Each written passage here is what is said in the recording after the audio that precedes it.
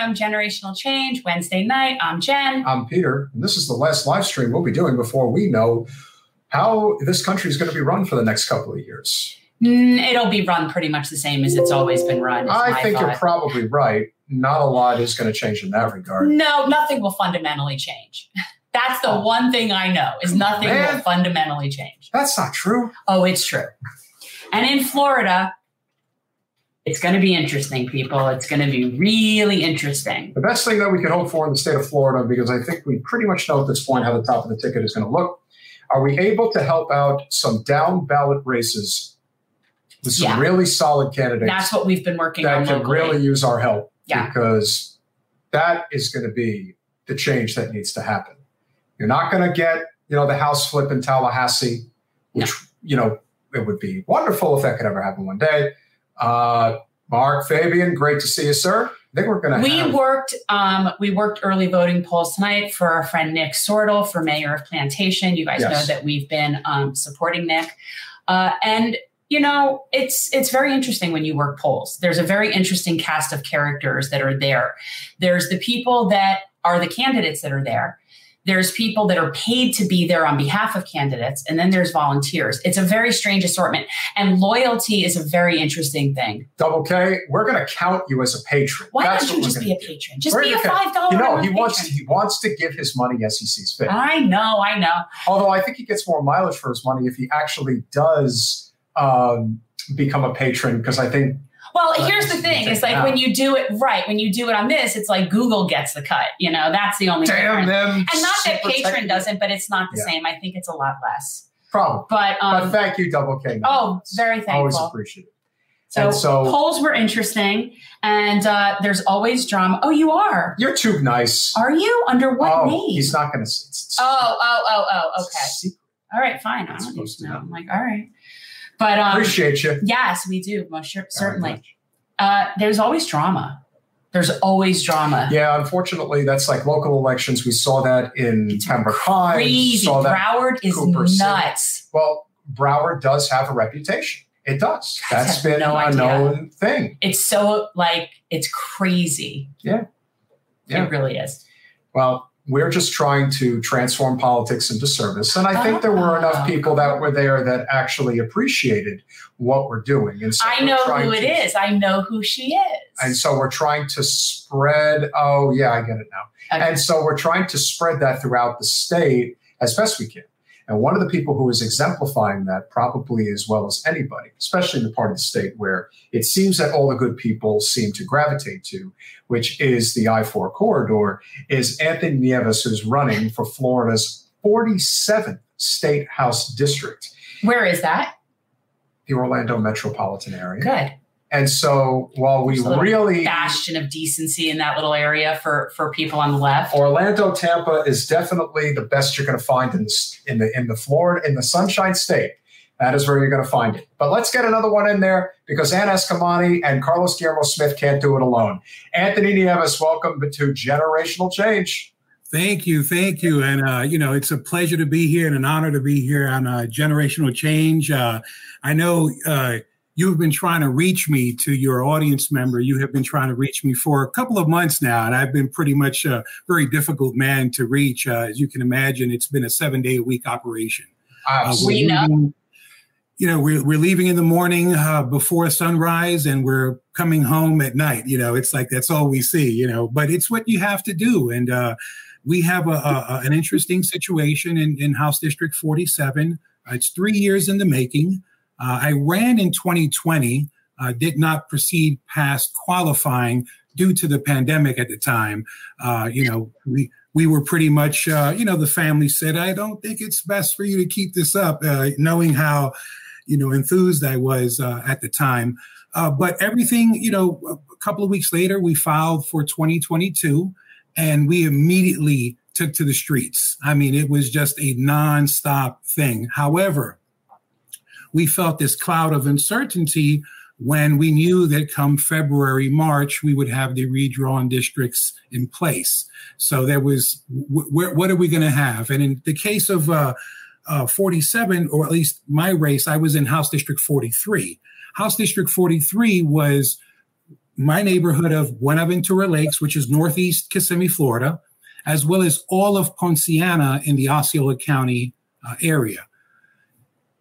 The largest, I'm Puerto Rican American, born in New York of Puerto Rican parents. And that area, this district would have been like the highest concentration of Puerto Ricans in the entire United States.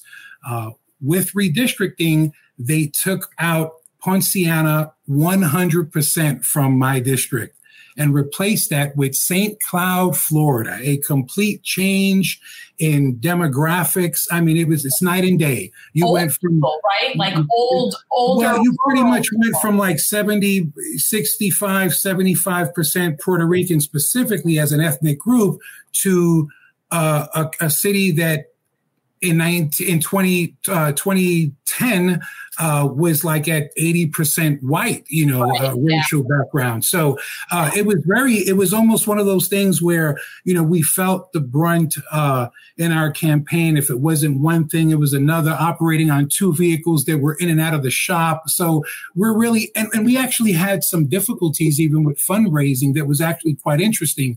So when the districts were changed from 43 to 47, Meta Technologies and others that were involved did not change our disclaimer. We changed the disclaimer, but it did not reflect until, believe it or not, today, after 5 months of trying to get the disclaimer changed. So we just felt we couldn't place any advertisements on social media with a disclaimer that wasn't correct, stating, Anthony Nieves for House 47, paid for by Anthony Nieves for House 43. Right. And we don't need the opposition parties to get on us with that on a legal matter and deal with that. But it's an interesting thing. So in the primary, we were outraised. I mean, literally like 14-1 between both of our opponents. And that was something that was quite interesting. One is a, declared millionaire, and the other was a retired sheriff captain who was also the regional director of Mothers Against Drunk Driving. And he seems to have been the candidate that members of the Democratic Party chose at the time, and it was, again, welcome to the politics, Mr. Nieves. This is how it is, and, we felt that, with limited resources coming in because of our social media, advertising challenges, we just had to simplify our campaign. And, our literature was basically a business card, but we printed tens upon, tens of thousands of business cards, relying on a all volunteer base without any paid staff. It's always a challenge because everyone has their responsibilities, their primary responsibilities. But what we see right now is a race that although if the election were held today, I'd probably be the victor, but we're not seeing that great of a turnout amongst Democrats. Even here in this county, where we're classified as, I think, a D+10, which would show, because of the large Latino population, that I should be well ahead, which it appears I am as of now, based on numbers of parties that have, turned out the vote.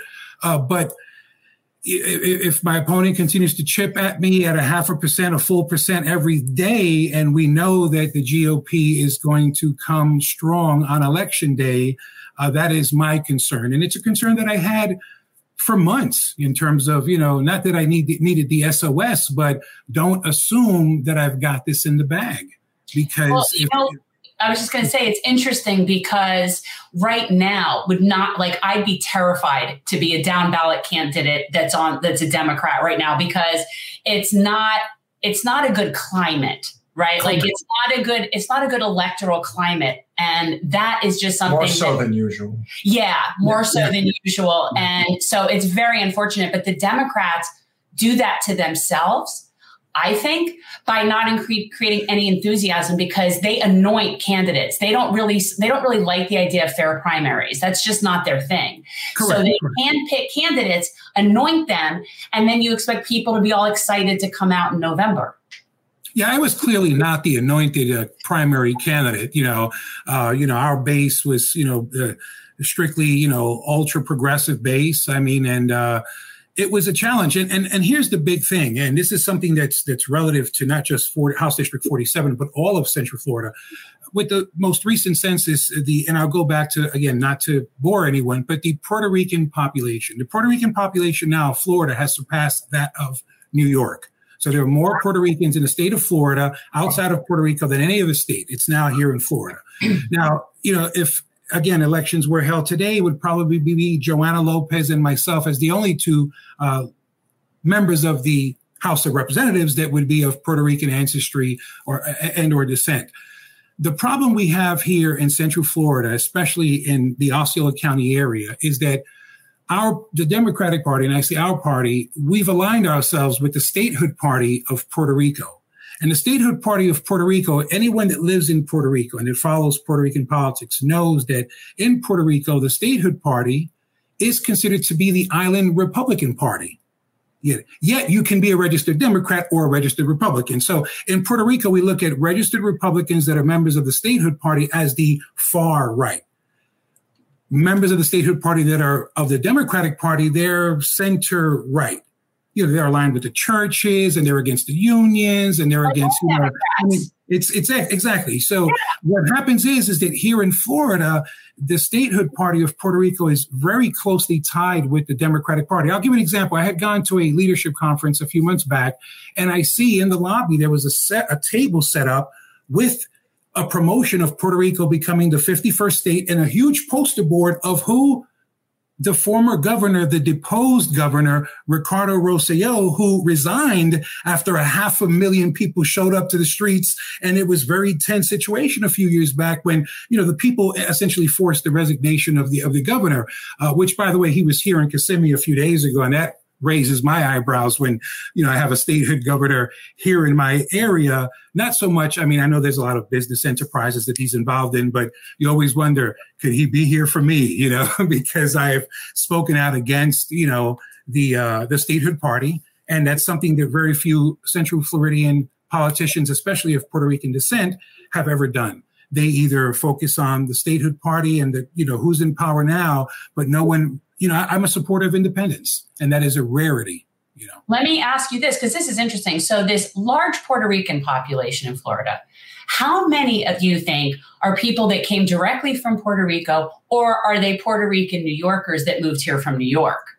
They're mostly from New York, followed by Chicago, Illinois, and then you also from the Humboldt Park section of Chicago. And you also have Hartford, Connecticut, a large group from Hartford. And then finally, in number 4, I would say North Philadelphia is usually the big crowd that is here, at least canvassing. As we're canvassing, as we've been canvassing essentially for 3 years now, they're mostly that group that came over during the Hurricane Maria, forced migration, I should say. That was most of them have returned back to Puerto Rico. I was just asking from the perspective of, I grew up here. I am a second generation native Floridian, and never growing up was there a large Puerto Rican population in South Florida, and in Florida in general. That just was not the predominant population. It just wasn't. So that's why I just find it really interesting. This is news to me that's how big the population is. Oh yeah, it is. It's incredible. I mean, I during the pandemic, I traveled to New York to visit my parents, avoiding airfare at the time, just driving. I drove about 11 times to New York in the last 16 months. And, when I went over there, when I left the Bronx 18 years ago and I moved to Orlando in 2004 initially, I as a Puerto Rican in the Bronx, especially, hip hop culture and everything, you felt like we were the dominant grouping here, with the biggest say. It's a lot changed 18 years later when I go back and I see that it's, there are a lot of Mexicans and Nigerians with wonderful communities that are being established.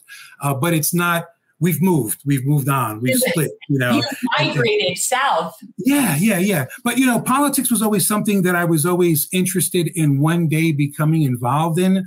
Of course, consulting with a lot of our freedom fighters in Puerto Rico's illustrious history of resistance. I would get a lot of advice from some of the old timers. Don't do it. Don't get into politics. It's not the game you want to be involved in. And when you're hearing this from national icons, you take note of it. You really take note of that. And, but here it is. The time is now. I'm at an age where I can reach out to that conservative Latino Spanish speaking base. At the same time, I can really relate to a lot of the younger generation. I mean, my son actually graduated from the same high school that Maxwell Frost graduated from in Osceola County. So there's it's a small community, and it is what it is what I tell people, but you got to get out and you have to knock on doors. We see the amounts of money that are being raised. I mean, it's absurd when you raise $6,000 for a primary against over $120,000,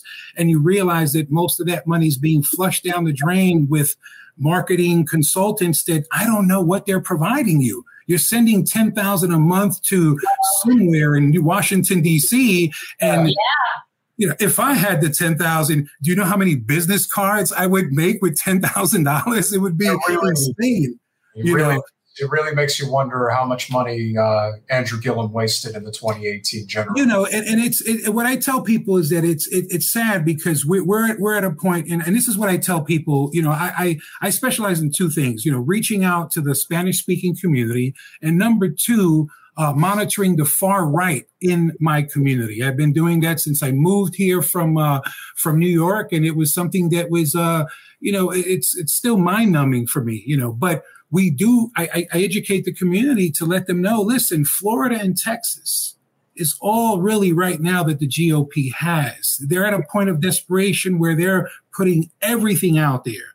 And why we're not giving our people that same type of, push, but with our message, it's beyond me, and it's why I feel that we're losing that interest amongst the younger generations, and that is the future. They know what they want, they know what they need, and if you allow them to express themselves accordingly, good things will happen. But right now, we're again, as you stated, the fear is not there. I'm not fearing anything, but again, on the down ballot, I am monitoring it daily, and we are really, we're at the point that we're moving signs from one area to another because we're limited with the signs that we have out and what we're getting in the next few days.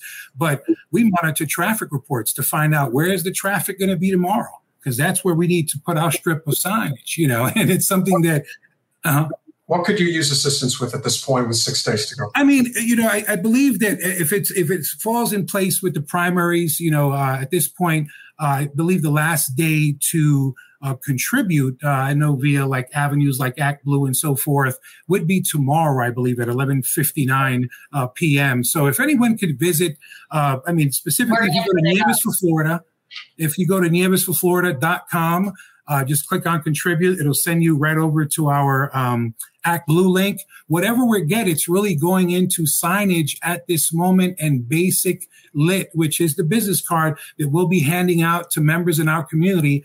The turnout is low amongst Democrats, and we have to galvanize that.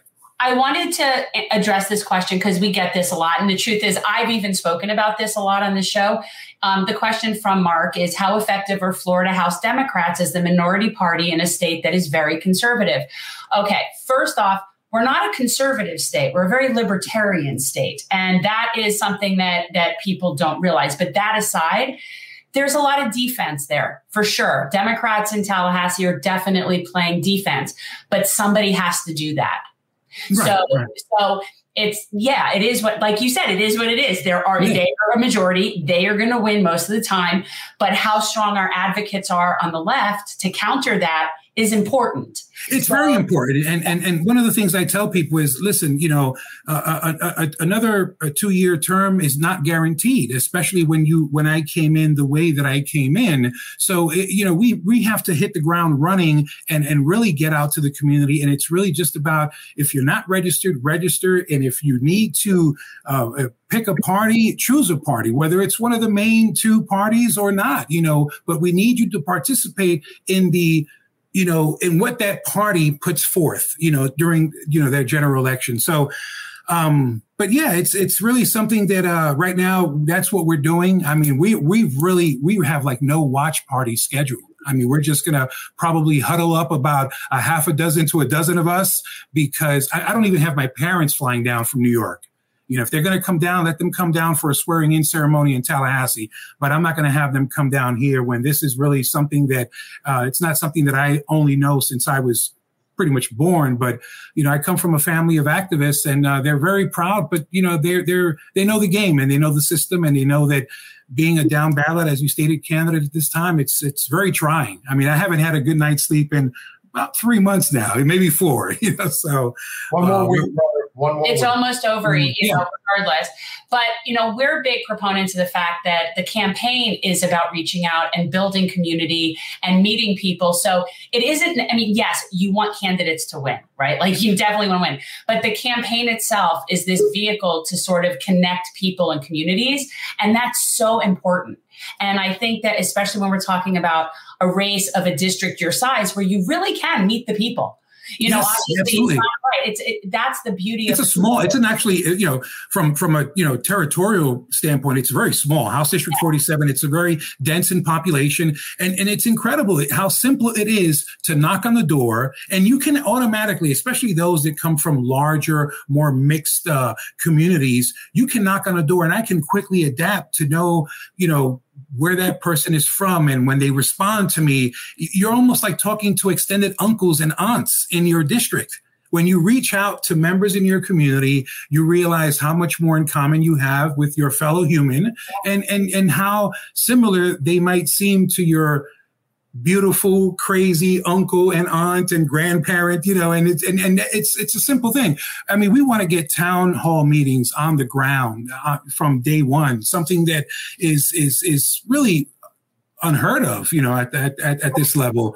And we need this because what's happening is the far right has successfully extended their arm into our communities. We see that here with the rise of far right, mostly Spanish speaking churches that have planted the seed to many organizations that are similar to like Moms for Liberty, but the Spanish version of that.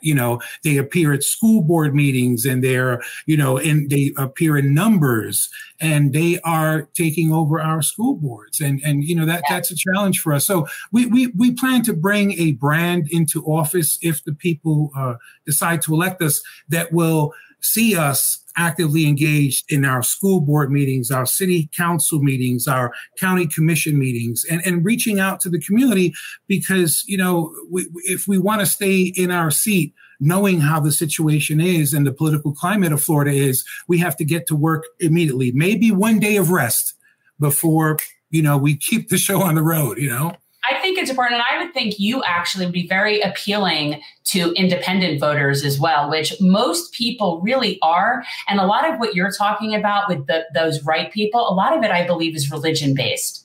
Yes, correct. And a lot of those people, they weren't going to support you anyway. That's correct. That is correct.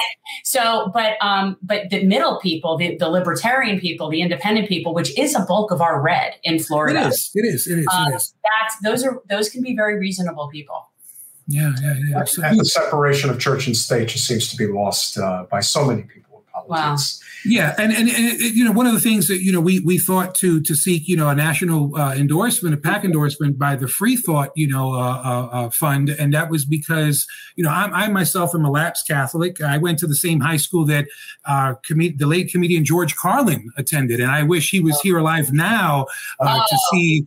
It was something that it was Cardinal Hayes, an all male, believe it or not, parochial high school in the Bronx, in the poorest congressional district in America, but Regis Philbin, Martin Scorsese, and George Carlin attended that school, as well as I believe John J. Sweeney, the former AFL-CIO national president.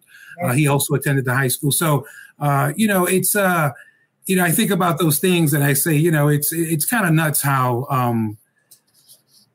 the situation is. But, in general, when you don't have that separation of church and state and you allow it to go, and you allow the people to be uneducated on that importance, you just lose it. And you just completely lose ground. And next thing you know, you see another church pop up with that, far right mentality. I mean, you look at these churches, the churches I referred to, and all of them are cluttered with political campaign, boards. I mean, and this is in the front on their property, like they're, separation of church and state, but they're putting who they're supporting. And that's absurd to me. Completely insane. Jews don't do that. You won't see that at the synagogues. The rabbis don't get involved. It's not. You know what? And surprisingly, and I say this again, I'm a lapsed Catholic, but you don't see that in front of Catholic churches either. The Catholic Church will tell you that. They'll tell you that in their gatherings, and neither will you see that in mosques or in various temples across the You really see it. You really see it. Evangelicals. It's in the South. Well, it's in the South. And that's what it is. And that's why. Welcome to Florida. Yes, it's like this in Central Florida and the Panhandle. It's like this in Alabama, Louisiana, Mississippi, South Carolina, Georgia, and Tennessee. So and the statehood party. I'm sorry to interrupt you, but when you going on that list that you named, if we add the statehood party of Puerto Rico, same thing. That's what they do. They operate the same way with that. Just the church and state separation does not seem to be there. Yeah. Something that I was thinking of when you were talking about the statehood party and how they're affiliated with the Democrats, which isn't remotely surprising at all. It really sounds to me like how I felt about when our congresswoman was supporting Guaido in Venezuela. Like that's who she's decided. Well, this whole group of people decided who their leader should be. But anyway, that's what it reminded me of. Like, of course they're affiliated with the more conservative group. Of course they are. In any other country, they wouldn't even be center. Yeah, right. I mean, because you look at the history of the independence movement in Puerto Rico, and but the dead generation, that Bad Bunny generation, they are veering left, with the quickness, and that is why it's disappointing for that information not to be reaching Central Florida, where on the island youth are taking over and they're becoming involved, and they are moving to the left, the far left, I should say. And you don't hear about that here. There's this push that Puerto Rico, that statehood, Puerto Rico statehood. And who's this character, Anthony Nieves? Mind you, I had it was a talk show about 3 weeks ago, the very famous former producer to like Telemundo or Univision. And he has an online podcast and very popular. And the first thing he said was, we have 3 socialist congresspersons that are running in Florida. Congresspersons, like he mentioned Maxwell Alejandro Frost as being Puerto Rican when he's not. Then he mentioned me. I'm not running for Congress. I'm running for State House of Representatives. And then he said, we're both like AOC. And I'm like, and he has a following. It's pure nonsense. But they have a following when you look at the likes and you see that they're, 10,000, 20,000 strong, viewers watching this feed. It's alarming, and it's you have to take proportion. Socialism. Ask them to define socialism for you. It's always so entertaining when you do that. It's hilarious. And AOC, she's a socialist. Yeah. Well, when I jumped on in 2019. I was interviewed by Scott Powers of FloridaPolitics.com. And it was an interview. He introduced himself to me, and that was the first time I kind of got involved with any reporter regarding my campaign. And it was declared, I stated, democratic socialism, and this is what it is. And a lot of people, that's another reason why initially those that might have wanted to get close to me stood far. They were like, wait a minute. Now they see me with an endorsement from the Working Families Party, Orlando DSA, which I actually soft announced that I have to drop drop it on social media tonight and tomorrow. But Orlando Democratic Socialists of America, they've endorsed our campaign. So that's something that, taking a DSA tag to the legislature, that'll be a first. Had we put this with more time, we might have sought, a state endorsement or a national endorsement, but that'll all come. Right now, we were focused on knocking on doors repeatedly, because that's what you have to do to win. And it's very fulfilling when you're almost at the end game, and if the results are favorable, to see that the thousands upon thousands of citizens that you reached, are giving you an opportunity to represent them. And that's what this is. It's an opportunity to represent the people and to avoid as much of the unclaimed fund money that's out there, you know, that you don't want to get involved in because, I mean, it's like a carrot, literally, you know, swinging in front of you. You know, do you want this for your campaign? And absolutely not. You know, we would try our best to avoid anything remotely close to that because, you know, it almost involves the, you know, your upbringing. Even if there was religion involved in your upbringing, you know, you know, I mean, the right and wrong, whether you're Catholic, Jewish, Muslim, Buddhist, Hindu, you know if what you're doing is right or wrong. I can speak on both fronts. It's called Jewish and Catholic guilt. And so you'll be aware of that if you were to do something. Absolutely. We pitched in. Hopefully the money that we give will definitely help us. Oh, wow. Thank you very much. Thank you. Absolutely. That is a wonderful gesture. We're not extravagant. We're a small but mighty channel. We're not extravagant. Absolutely. You know, and another thing, you know, to all your viewers, you know, when you covered my dear friend Kevin Parker, when he made that primary run for Congress against Darren Soto, very bold. And actually, one of the things that I heard amongst my Latino Latinx community that was like, what are you doing supporting Kevin Parker over Darren Soto? You know, Darren Soto is the congressman of this county, of this district, you know, and I heard it till the cows came home, you know, and it's dealing with that. And it's just so much that you have to, I've realized that the quieter you are to a certain degree, depending on the race, the more effective you can be, you know, and we hope that we can show not only our party, but the state that you do not need to raise that excess amount of cash to win and or to flip a seat, you know.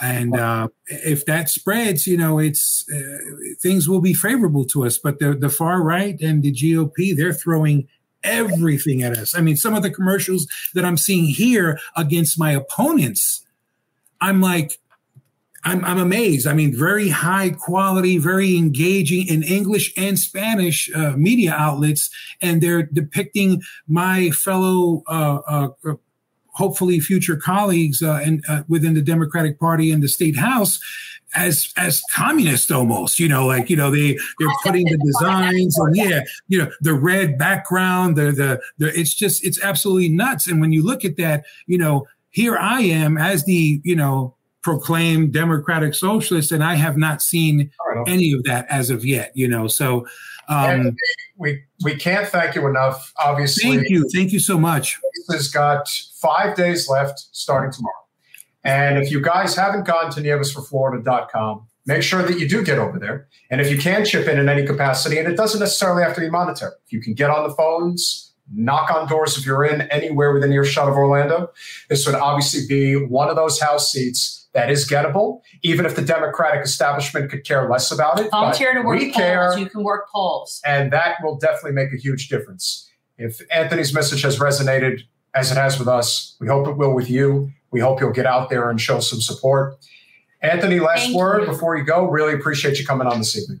Show out, get it done. If you're passing by a voting station, just stop. Just take 2 minutes, run in, run out, select your candidate for a write-in ballot. You know, what you just have to vote. I mean, if it's just for the amendments, if it's just for select candidates, get out and let's get this vote out, especially amongst those registered Democrats.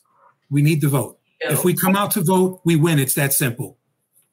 Let's get that vote out. Anthony, thank you so much. Thank you so much. Much appreciated. Thank you. Have a great evening. Bye. All right. Bye-bye now.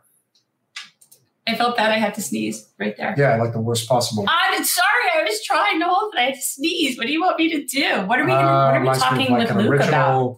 Story. What are we talking with Luke about? It'll just be whatever the hell we want to talk about. I'm just curious if there was like a topic. Well, I mean, obviously there's a number of things going on in, Seattle and, just in the state of Washington, ballot initiatives, things like that. So there is much to talk about. But of course, he is a friend. We don't have any really good ballot initiatives right now. In Florida? No. There's nothing great. I mean, there's a few things that are amendments, but nobody's working on There's anything. nothing sexy. No, it's Florida, and we're just kind of screwed right now. So with that said, the state of Washington is not so screwed because they do have a pretty good ground game, especially with whole Washington, which is fighting to put universal health care on the ballot, which I think would be a very good thing. There's also city, type of initiatives. But Luke is obviously very fortunate to be within earshot of who I believe is one of the very best representatives we have in the United States, which is Kshama Sawant. She should be representing the U.S. Congress, not Pramila Jayapal, but I digress. You know what, though? Some people are effective where they are for a reason that they're where they are. And somebody like her would be kind of neutered somewhat in Congress because we see that happen time and time again. Well, maybe we'll make her the mayor of Seattle. Okay. Luke Parcher, welcome back to Generational Change. Hey, thank you guys for having me. And if I could just say, there's nothing better than trying to prepare for an interview where the topics are whatever the hell. We're very professional here. We're very professional. No, I mean, obviously we have the elections in 5 days and there's a lot of... Yeah, we figured we would just sort of just sit here and just shoot the shit, talk politics, see what moves you. What have you been covering a lot lately? Like what's been going on your show? So I actually have not. Anyone who might be a fan of my show may have noticed I haven't done a show in weeks, and that is in part because I've been down here in Seattle. I live in Bellingham, which is about an hour and a half north of Seattle, right below the border. I've actually been down here in Seattle helping out with the city initiative for ranked choice voting.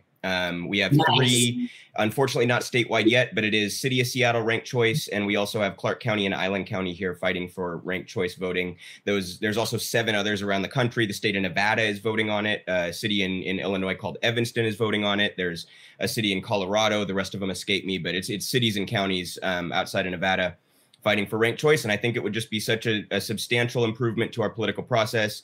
I think it would bring people in who currently feel disenfranchised for very righteous and understandable reasons based upon how the two parties behave. We've found that it increases turnout and participation. And I think that's healthy for our democracy, regardless of what result in any given race it may provide. So we're really hoping that we can get it passed out here. We've seen that it's, Australia's used it for 100 years. Ireland uses it. San Francisco's used it for about 20 years. It's entrenched. People like it. And we really are hoping that we can get it passed and get more people involved here in the process out in Seattle. I think it's key. We talk about it a lot. It's one of the things that if you ask people, they support that. When you explain to them what it is, because in fact, it is the most democratic result that you would get in any electoral process. Like when you just sit there and I am not a statistician, but I know that when you break down those numbers, it's the most democratic election process. So most people will support that. Legislators don't want that. People that are there don't want that. So these are one of those things that for states that have ballot initiatives, this is one of the ones that we need to be pushing. I think one of the best examples I saw in recent memory was Maine has ranked choice voting. Yeah. And the two candidates, obviously Susan Collins is the GOP candidate. It was Lisa Savage, who was running on the Green Party ticket. Now, the Green Party, which can't get out of its own way ever, and can't get more than a half of maybe 1% at most in any given election. Can I finish my story? Sorry. So she was still able to get 5% of the vote. And what that told me is, even with no money, ranked choice voting allows campaigns that have a good message to start to build the infrastructure. And that is why they move heaven and earth to stop it from ever happening. And you're going to see what I do think, because Matthew Hoh is running for the U.S. Senate, as I'm sure you're aware, down in North Carolina. He is a great candidate, but he is running in the Green Party. Yeah. And there is no question, very likely Ted Budd is going to win that seat. And they are going to rain holy hell on him and the Green Party, as the Democrats always do, because it's never their fault. It's always the other person's fault. Right. It couldn't be that we don't like Sherry Beasley, right? Just a thought. I'm just saying. Well, there's no onus put on the candidates themselves to earn votes anymore. It's just there's this assumption. It's really quite crazy. But if I could just quickly echo a couple of points you guys made there. I've worked campaigns before. I worked the Bernie campaign in 2020 and traveled across. I did 4 states on the Bernie campaign in 2020. As popular a candidate as Bernie was, that was a much harder sell than ranked choice voting. To the point that Jen made there, like when we're talking to people at doors and talking to people on the phone here, ranked choice voting is incredibly popular. It is an easy sell. You explain just the basics of how it works, and people are on board immediately. It's not like trying to sell a partisan or ideological candidate. So I do have hope that we can, over the next handful of election cycles, implement this in a number of places around the country, and it would be really great to get it nationwide. wide. I mean, how many times have you guys heard like well, I like the leftist candidate, but I don't feel like I can vote for him because then I'm helping the Republican. You know, that's not a healthy democracy. That's not a representative system at all. And I think ranked choice allows people to both vote ideologically like idealistically. Here's my favorite candidate. And also pragmatically down the ballot. Here's the person I'm going to leave off of my ballot because I really don't want them. So it really lets you fully express your conscience, with, you know, and you don't have to play this like pundit game of who do I think is going to be the final two? Who do I think my vote most helps? Right. Like you shouldn't have to do it like a fantasy football strategy, right? Yeah. And it makes you wonder why Andrew Yang, who is a friend of ours, why his focus is on this, you know, trying to build a new political party when if the fight really was ranked choice voting, I think he could build a tremendous amount of momentum and a lot of money to go with it because people really are sick of this system. You're seeing it all the time. We talk to countless people that every day they don't want anything to do with this system anymore. They don't want to vote Democrat. They don't want to vote Republican. If you just focus on, let's say, a local race, as we are doing, for a school board, for mayor, for city council, county commission. They're nonpartisan races. And in that case, as we have discovered, you could be the most blue no matter who or the most MAGA red Republican. It doesn't matter. They will listen if there is no D or R attached to the name. And so ranked choice voting to me should be one of the primary fights from an electoral standpoint that we have going forward as far as I can see. And if I could just add one more thing, a guy that I've worked with quite regularly, I met him on the Bernie campaign. He's been on my show quite a bit. If anyone watches my show, you'll recognize Vinay Orakondi. He's an attorney and activist. He's also helping out with this ranked choice stuff. But he originally lived in Australia. And he's actually told me there were a couple of times where he was in a campaign room and someone had dirt on the other candidate, right? And either the campaign manager, and I mean substanceless dirt. I don't mean, you know, like so-and-so cheated or whatever.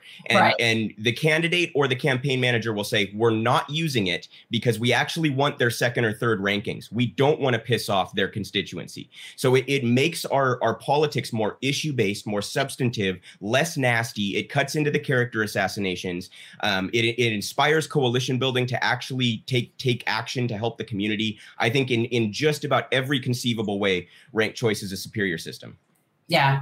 And we know why they won't have it. Look, we have closed primaries here. So we're Florida.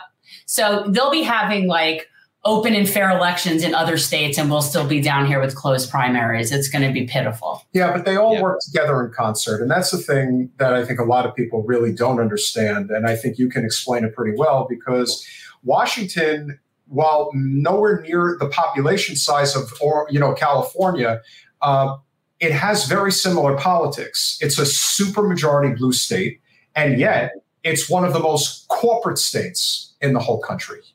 Yeah. One of the most regressive tax systems in the whole country is in Washington state, despite the fact that we're one of the, like you said, probably 5 or 6 most liberal or leftist or progressive or however you want to define that states in the country. And, you know, I caught the end of that discussion that you guys were having with Anthony. I thought it was fantastic. Hadn't heard of him because he's Florida State, but shout out to Anthony. He sounds like he's running a great campaign. I think there's, I think a lot of times the Democrats candidates like themselves, like I'll use the example in Washington state. You mentioned how liberal we are. Patty Murray is actually like, this is a serious race against Tiffany Smiley. This is a deep blue state, and a Democratic senator who's been entrenched for 20 years is struggling to beat a far right extremist maniac. And that is because, you know, she's number 3 in the Senate. And yet she really doesn't do much outside of toe the party line. So we have a very machine version of politics in Washington state, outside of a few like Shama Sawant. There are a couple other socialists on the Seattle City Council. But for the most part, we have a very partisan, machine-oriented version of politics here. And, you know, even Pramila Jayapal, who sort of, you know, purports herself to be a progressive and perhaps is progressive compared to like most of the Democrats, but she's to me, she's just been so feckless and so weak, and she has been such a disappointment to actual lefties who were banking on her and her caucus to take any stand on any of these issues at all. And I think people are just sick of it. I mean, I think people in Washington are so sick of it that they're disenfranchised from the process entirely. I think lefties are deciding, why the hell am I going to vote for Patty Murray when I could just write someone in or vote green or not even vote at all? And, you know, again, not to keep beating the dead horse, but this is one of the things I think ranked choice really addresses. It It brings people back into the process. And also, even if it just forced Patty a little bit left, what if this was a ranked choice process and she actually had to come out here and say, I will fight for Medicare for all in order to excite her base because someone else came and ran to her left. You know what I mean? So yeah, to answer your question, we have a very machine version of politics, despite the, very progressive or liberal constituency that Washington State has, at least to the west of the mountains.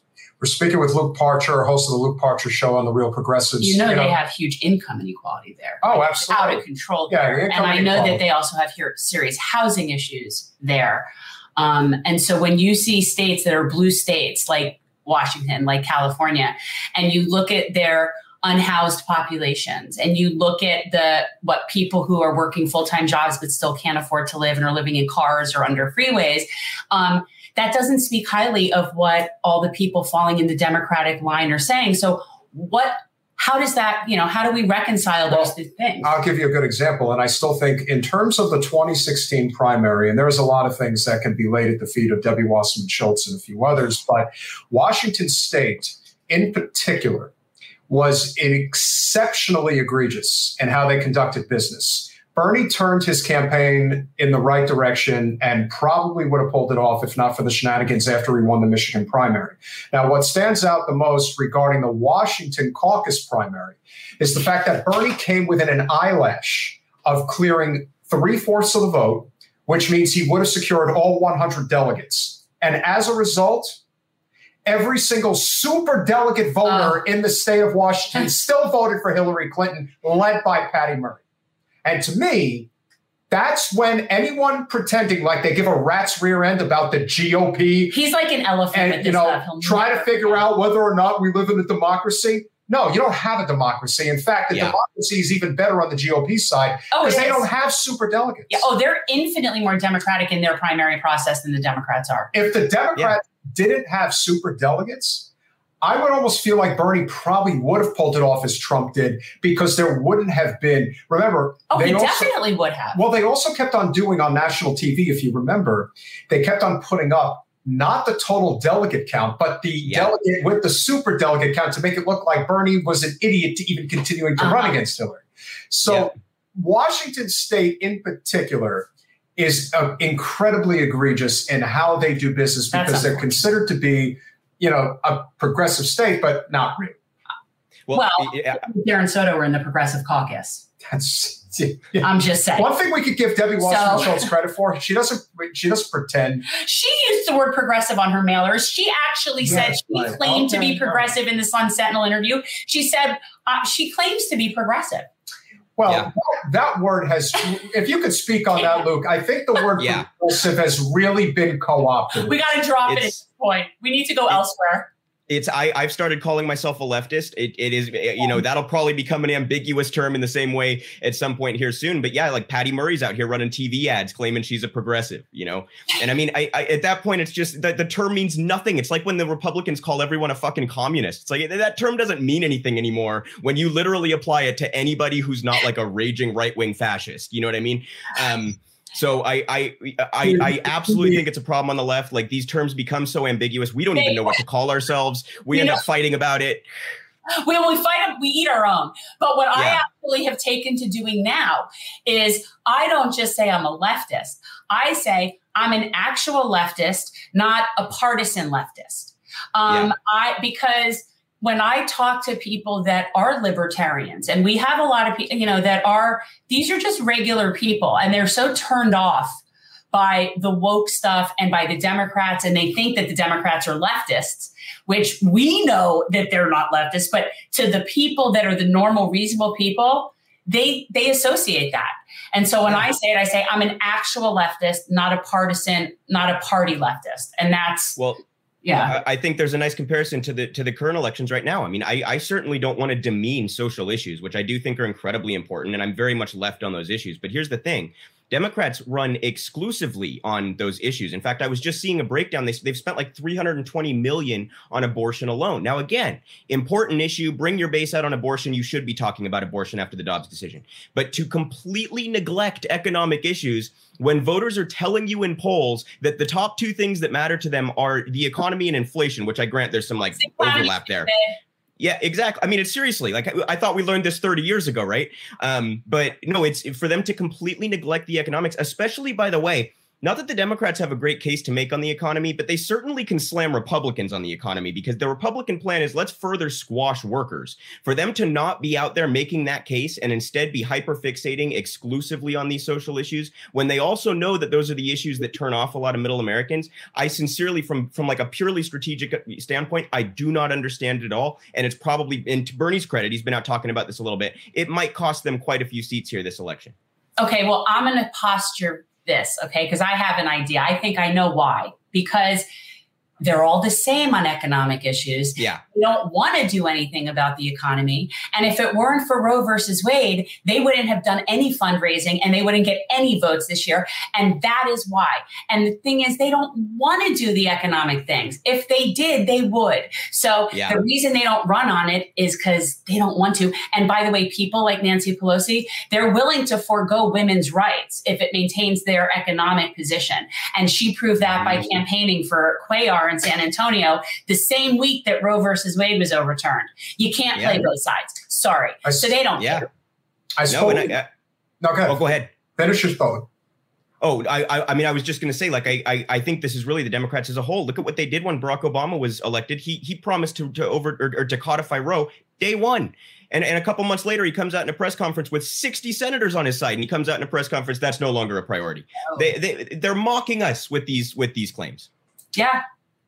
Emerald, the Dems are not afraid to run on the economy. They specifically don't run on it because they know the direction that the populist left in particular want them to run on, and that goes against who funds their party. Right. The reason they don't run on changing the economy is because they don't want to change the economy. They're perfectly fine with the way it is. They wouldn't even bring a vote on insider trading to Congress. They're perfectly content with their brazen corruption, and they have no reason to want to change anything. So they love things like Roe versus Wade because it's the only thing they can get people to come out and vote against Republicans. Perfect example of a stat that I saw the other day regarding how much Loudoun County, Virginia, is the second or third wealthiest county in the whole country. It's just outside of D.C. It's where McLean is, a number of these very affluent communities. And this is a county that was a Republican stronghold for the better part of half a century, maybe longer. Since Obama, it's been a Democratic stronghold. And to me, that kind of tells you all you need to know. Mm-hmm. That tells you that the Democratic Party is the party of the affluent suburbanites. That is not a party of working people. The Republican Party, which still represents affluent suburbanites, has hoodwinked millions upon millions of working class people into thinking they're going to represent them. And so eventually something's going to give. Yeah. Because the people are not going to. You can fool all of the people some of the time. You can fool some of the people all of the time. You can't fool all of the people all of the time. That's so profound. And they are starting to get it. So let me make a suggestion to all of you. This is our pick for 2024. We're going with Manchin and the Parliamentarian for 2024. These are the people that are apparently have the most power in our party. So that we think we should put them in charge. So our endorsement is for Manchin, Parliamentarian. I forget her name, but we're just going to go with Parliamentarian. Yeah. And just to double down on everything you guys have been saying, you could show a toddler polls on each individual policy here on these economic and socioeconomic issues that we're talking about. And they would say, oh, well, it's obvious. You run on Medicare for all, and you run on tuition-free college, and you run on raising the minimum wage and a federal job guarantee. Like, it would be so obvious to anyone just taking. Democrats try to say, we just are here to, we got to beat the Republicans. So we have to grovel to the center to beat the Republicans. The polls belie that. It's absolute nonsense. And you know, the fact that the media goes along with it is a huge part of the problem. But obviously, the Republicans have been allowed. There's been a vacuum created for these working class sentiments. And the Republicans are pretty good at crafting very deceitful messages that do appeal to those working class people. And the Democrats, I mean, to create that vacuum in the first place, it's political malpractice. And, you know, the fact that they now want to turn around and send me text after text begging me, oh, we got to beat the MAGA Republican. I think it's flatly insulting the way that the Democrats have handled all this. Well, I think, and I'm not going to say who, but I spoke with somebody at the polls this evening who is definitely a supporter of Wasserman Schultz. And what seems to be the thing that I know that she's telling people, it's pretty clear, is this idea that corporate money doesn't actually influence how you vote. Now, to the lay person, maybe that's what they'll just believe it, because most people don't really follow it that closely. But the correlation between the money that one receives and how they vote can absolutely be traced. It's not that hard. Yeah. Whether it is something as simple as, I didn't even get into the whole thing about the fact that Debbie's one of the most notorious inside traders that we have on Capitol Hill. She's one of the top 50 regarding someone who should be prosecuted and not even in office, but I digress. The idea that you think you can say, well, how can you prove that this money actually makes you do this? Well, let's see. The American people want a living wage. The American people want universal health care. The American people want a clean energy grid so we don't completely destroy this planet. We'd like her to stop poisoning the manatees, please. The American people want out of these wars. And if they think that this thing regarding Ukraine is bad, you wait till Taiwan becomes a big talking point. Oh, good Lord. So, and then finally, we want real criminal justice reform, which means cannabis legalization, expungement of nonviolent drug offender records, and that includes ones who are incarcerated for petty crap. And you mean we won't get that from someone who takes private prison money? We're not getting it from the current infrastructure of the Democratic Party, led by people like Debbie. A party that boasts about increasing police funding. We're not going to get criminal justice reform from them. And you want to know, okay, so right now, the woman running for Senate against Marco Rubio is Val Demings, and she is ex-law enforcement. And which I don't begrudge people having a prior career. Like, that's all good and fine and everything. But like, she's using the shape of a shield as her logo, and she keeps referring to herself as chief in all of the mailers. So it's almost like she's really leaning into it, almost to where, to me, it feels like to the right of Rubio on law enforcement. Yeah. And I got to tell you, it's not working for us. No. This is one thing the Democrats do. They can never actually take a stand and oppose the Republicans. Instead, they buy into the framing of Republican messaging and then try to defend themselves. So instead of saying, actually, we think that you cut into crime with housing reform and with mental health services and by providing jobs, instead of taking that path, they go down this like, no, we're more pro-cop than you are, I promise. So it's just another indication of the Democrats rolling over and playing doormat instead of actually standing up and fighting. And again, to your guys' point, perhaps that's misframing. Perhaps it's more just out and out corruption and just out and out. We like being part of this big club, and we're not going to make arguments that would put us outside of the big club. Well, you get money from law enforcement. You get money from the military industrial complex. You get money from manufacturers of said weapons for the police departments. Why would you not be promoting that? Like, that's just it's counterintuitive. But we've had somebody at a local level. You remember a local city commissioner who basically said the same thing. I take money from people, but I don't necessarily vote how they want. And I'm thinking, it's just, you know what? Can we Florida, the appearance of impropriety matters? Yeah, Florida's a different animal, though, because it's a very transient state. It is a very libertarian state. It also is a state of incredible entrenchment. There is no one more entrenched than our congresswoman. We have been told by people, one person in particular was a campaign manager for a sheriff's race here in the county back in 2020, who made it very clear that Broward is a different animal compared to most places. And so that, for somebody who works on national campaigns and knows these different states and can zero in on what we have to deal with down here, it is a real problem. And I do believe that is listen, it's not the majority reason as to why DeSantis is going to win re-election and is ascending to the presidency. But you can't ignore the role that the Florida Democratic Party has played in allowing him to get there. They just don't play any role. That's their role. They're the most feckless. It's pathetic. Michael Bloomberg bought our state party and then put a Republican in charge of the Democratic state party. And who do you think was responsible for brokering that relationship? Debbie Wasserman Schultz. So Wasserman. So there is that problem. And so for anyone who's local, who is hearing this and seeing it, again, change is inevitable, whether you want it to happen or not. And some people, when it comes to change, embrace it, and others go kicking and screaming. Either way, the country is going to change. how do you see the midterms unfolding? How do you see sort of the breakdown? Any big races in particular? Any surprises maybe? We're having an over-under on DeSantis. I say he's winning by more than 10. Feel free to chime in and put money on that one. I mean, boy, you guys would know that race a whole hell of a lot better than I do. The polling I've seen is that it's close 10. I mean, I would trust your instincts on that. It'll be interesting. Yeah, the last poll prior to the debate that they did was DeSantis plus 10.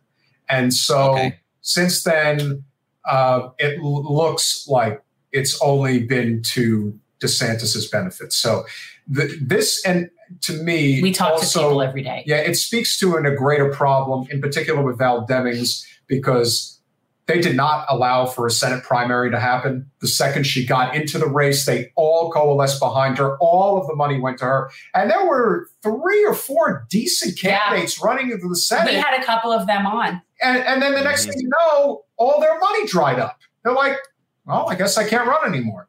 That's how it is. And so when they complain about not winning, it's just obvious that they want to control this and hang on to this as long as they possibly can. I think the Democrats would have rather lost with Hillary Clinton in 2016 than won with Bernie. And I think that's kind of the same idea, right? No, they prefer Trump to Bernie. Okay. Absolutely. 100%. 100%. Yeah. Presented a fundraising opportunity, the likes of which the Democratic Party probably hasn't seen forever. Yeah. So it's same idea with the abortion stuff too, right? It's easy to fundraise and run on that. You guys asked about my general thoughts on the election. I still kind of think it's going to generally be a red wave. I think that these Senate races look a lot closer than maybe they're going to end up being. I think when Democrats entirely cede economic messaging to the Republican Party, when the most important things to the general populace are the economy and inflation, I think you're in big trouble. And I also think they've completely failed on messaging on crime. They buy into the Republican framing on this stuff. Fear-mongering about crime has been winning Republicans elections for decades. So when you let the Republicans say, oh, there's a crime spike, which, by the way, very disingenuous claim, but we'll set that aside. If you allow them to run the law and order stuff, and you don't fight back by saying, actually, throwing people in a cage doesn't cut into crime. We have by far the highest incarceration rates per capita in the world, and we have among the highest recidivism rates. That should just completely, there's no sense to let's put people in cages for longer amounts of time, and that should solve the problem. So the Democrats refuse to engage in that messaging. Instead, they try to grovel towards the Republican messaging and say, we'll give more money to cops and we'll do the law and order stuff. I think the combination of that with the economy, I don't see that playing well for Democrats in blue states. Now, in swing states. The abortion thing is the only thing that I think is going to make this closer than it otherwise would have been months ago. That's if you come to 9 points, that's why.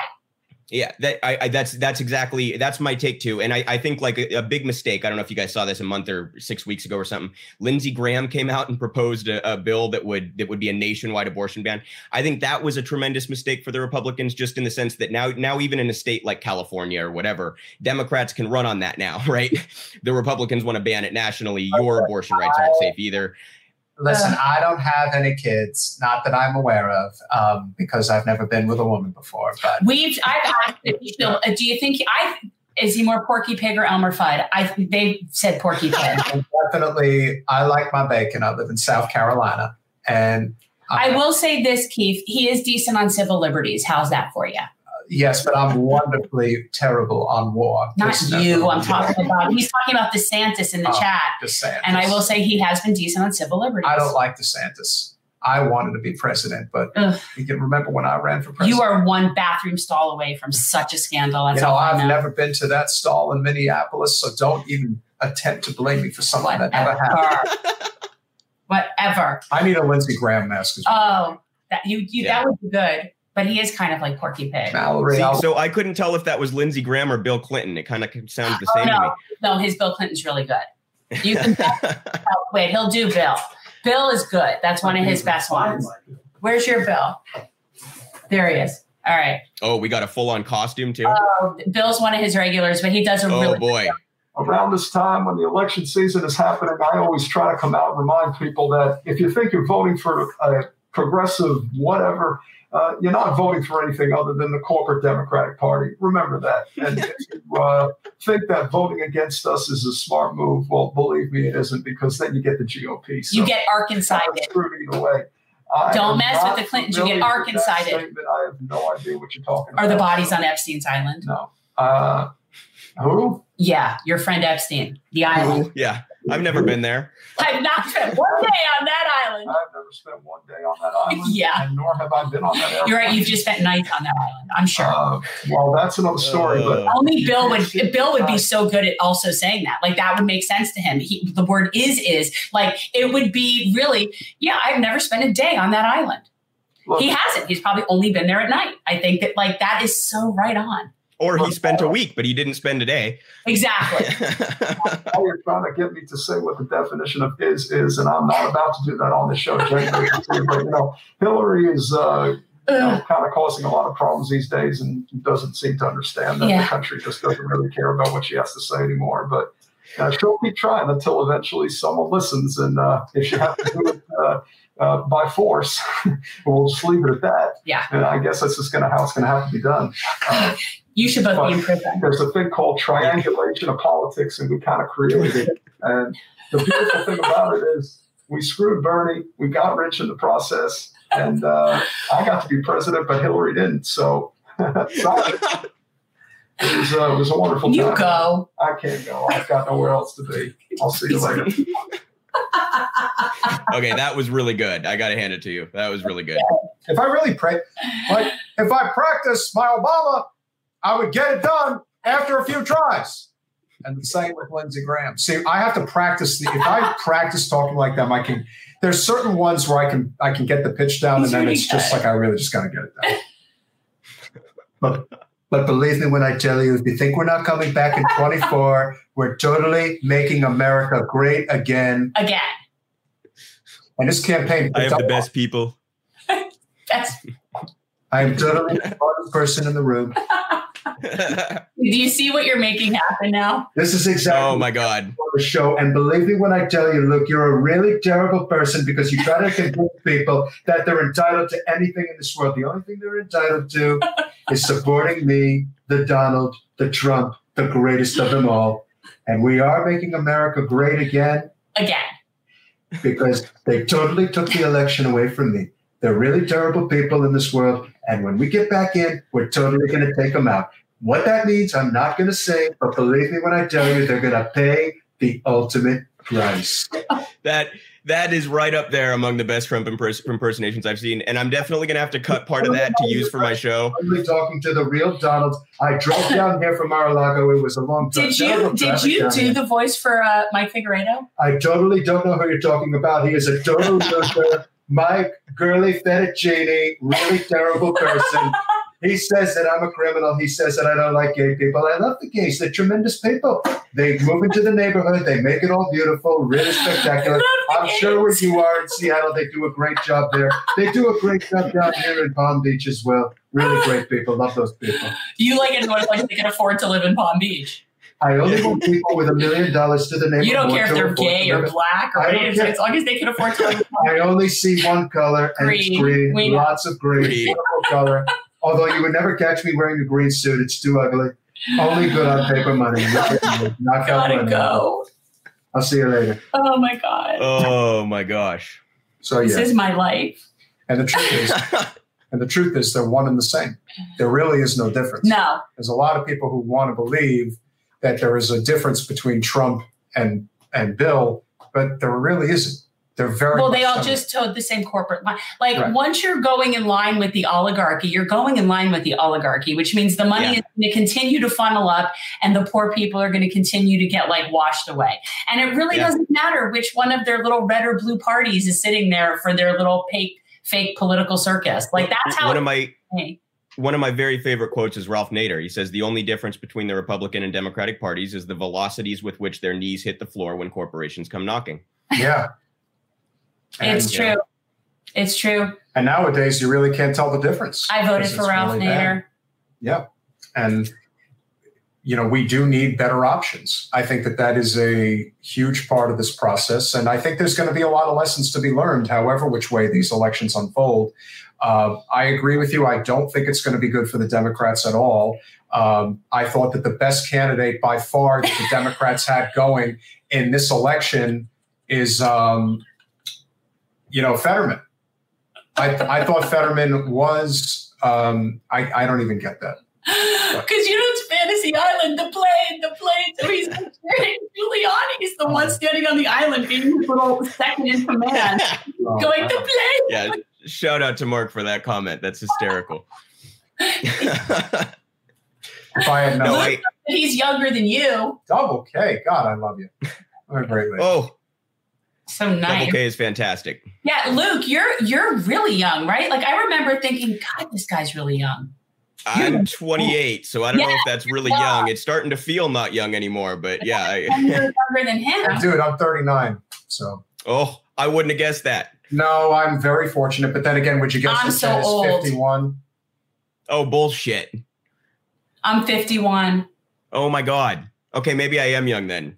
You're really young. To me, it's if I'm old enough to be someone's parent, then to me, it's all sort of the same. They're now young. All sort of start to look the same, especially girls, no offense. Like when I meet all my friends' daughters' friends and all that, they all look the same. And the older I get, the harder it is to differentiate age. So like if whether or not somebody's 18, 25, 35, the older I get, that range gets bigger and bigger. And so, yeah, that's what happens. I think we really have to start figuring out some type of a coalition of sorts, because one of the biggest problems that we have seen, particularly in left politics, is everyone has a big ego, and trying to get people to coalesce is not easy. In fact, it's downright impossible in many ways. And so how would you see building this coalition? Because again, we're very close with Steve Grumbine. I think the whole anything that's economic related, like modern monetary theory, to really understand it. It was interesting talking to my father last night about MMT. I can't even imagine. My father is that can't have gone well. He's very successful. He's an estate planner.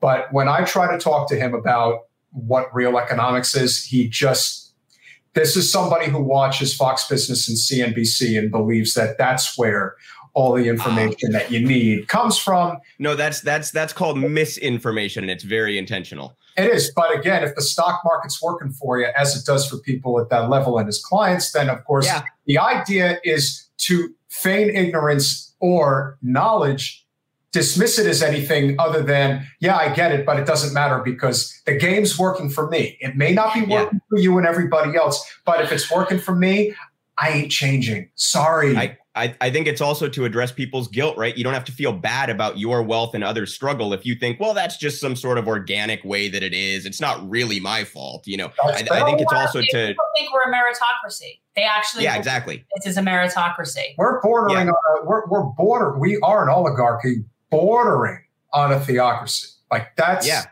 bad. Yeah, it's good, people. And as you like to say, Jen, you can't build the moats wide enough, because as much as people think they can just run and hide, and maybe, off the Puget Sound, some of them can, but most can't. And sort of that reckoning of sorts, economically speaking, I do believe is coming. The question is, how do we build this coalition? How would you see that happening? I certainly think, and I know this is kind of an answer you hear a lot on the left, but I think it has to be around working class issues. And, if you can coalesce around some of the issues that I mentioned earlier, Medicare for all, tuition-free college, raising the minimum wage, housing reform, criminal justice reform, federal job guarantee, which we talk a lot about with MMT, those are issues that would substantially improve the lives of poor and working class Americans. And if you can center your message around those. Now, again, I don't want to demean or diminish the importance of the social issues, but those are the ones where the demagoguery happens. That's where we're divided on, is those social issues. And that's, again, very, very coordinated and very intentional. And so I think any coalition that we can form to start to change things for the better, it has to center around the economics. We always say that the core is labor. The core is labor. And we're seeing it all over the country. We are seeing it. It doesn't get the coverage it should get because we know why. But we are seeing it. And I do think that that's the key thing, because right now we don't have a labor party. And the more that people, and we do fight within the party, because in Florida and Broward, we don't have a choice. That's the menu. It is what it is. So our goal is to keep pointing out that they're not a labor party. And if they want to win, they need to be a labor party. And that's really kind of where I feel like what we're doing. And I do think in terms of if you want to look at one specific area where Bernie absolutely would have been better, if not great, is on labor. That's where his greatest impact as president would have been felt, because he would have saw to it that the current massive strike, ladies and gentlemen, which may actually happen right before Thanksgiving. So get ready for that if you have any intention of getting, holiday gifts and stuff. There's going to be a railroad strike in this country. It's going to happen.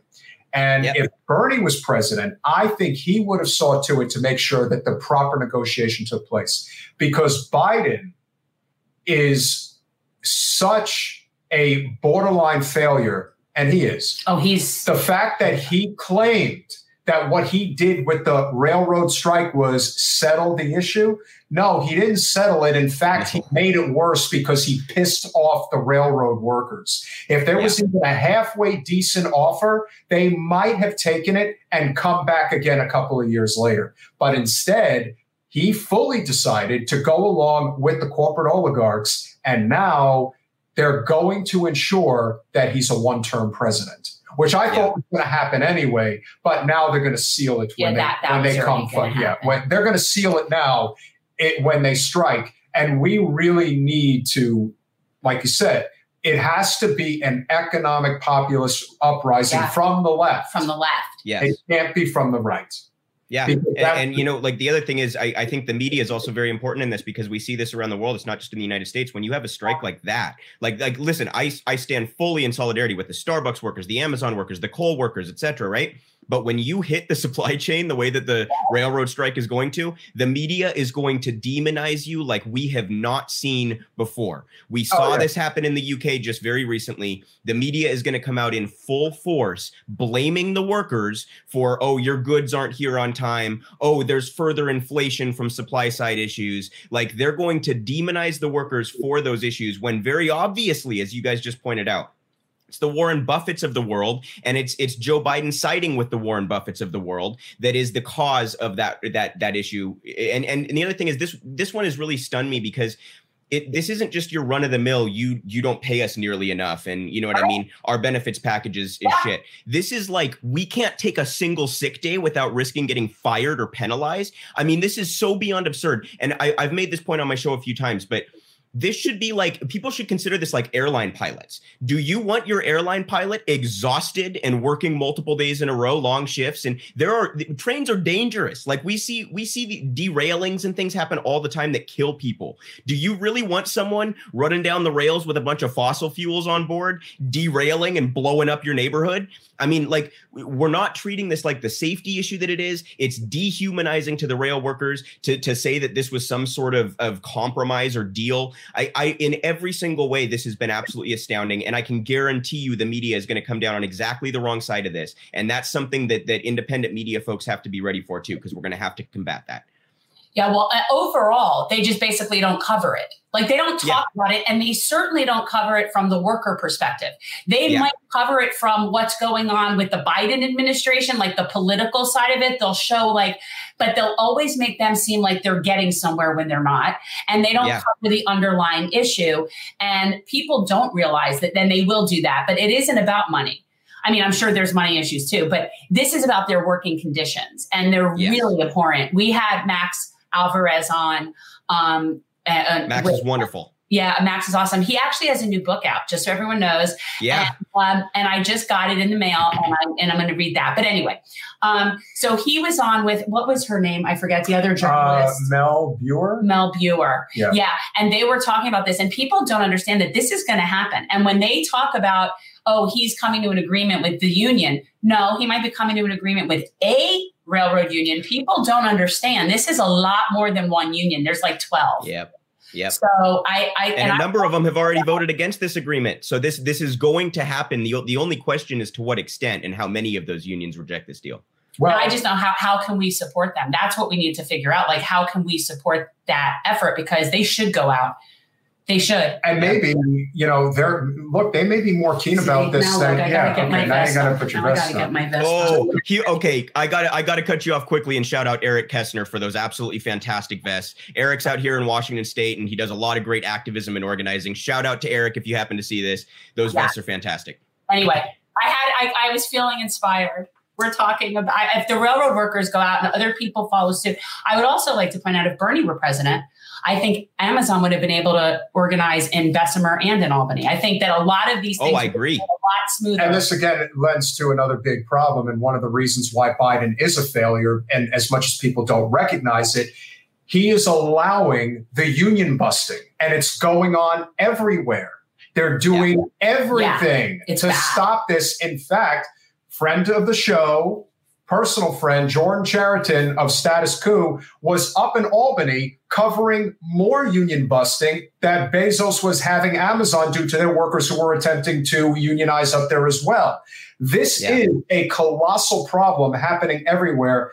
I just think that Howard Schultz doesn't know what the hell he's doing, and that's why Starbucks is actually and they're smaller. Look, that's your apples and oranges. Yeah, no, it's different, and they're also their shops are smaller. It's a lot easier to coordinate 30 people than it is. But the other thing is, I mean, Starbucks, like, they've been very successful in terms of voting for these unions, but Starbucks is still they're refusing to negotiate. Yeah. They are firing workers illegally. They are closing down stores out of retaliation, and there has not been nearly enough pushback from the NLRB on this. I give the NLRB credit for filing the complaints to start with. This is one area where I guess I forget her name, but some Bernie advisor was actually put on, in the Labor Department, and that apparently has caused some of these complaints to come through in ways that they wouldn't have in previous administrations. But those complaints still do have to go through the court. I've had a handful of Starbucks workers on my show. A couple of them were illegally fired, and they are still waiting for court dates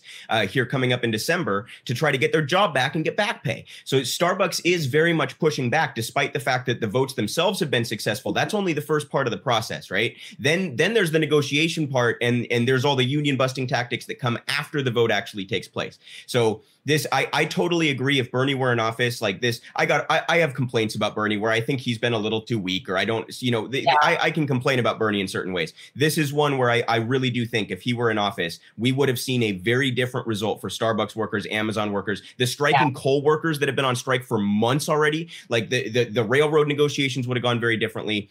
I do think that would have been, a much better situation under a Bernie presidency.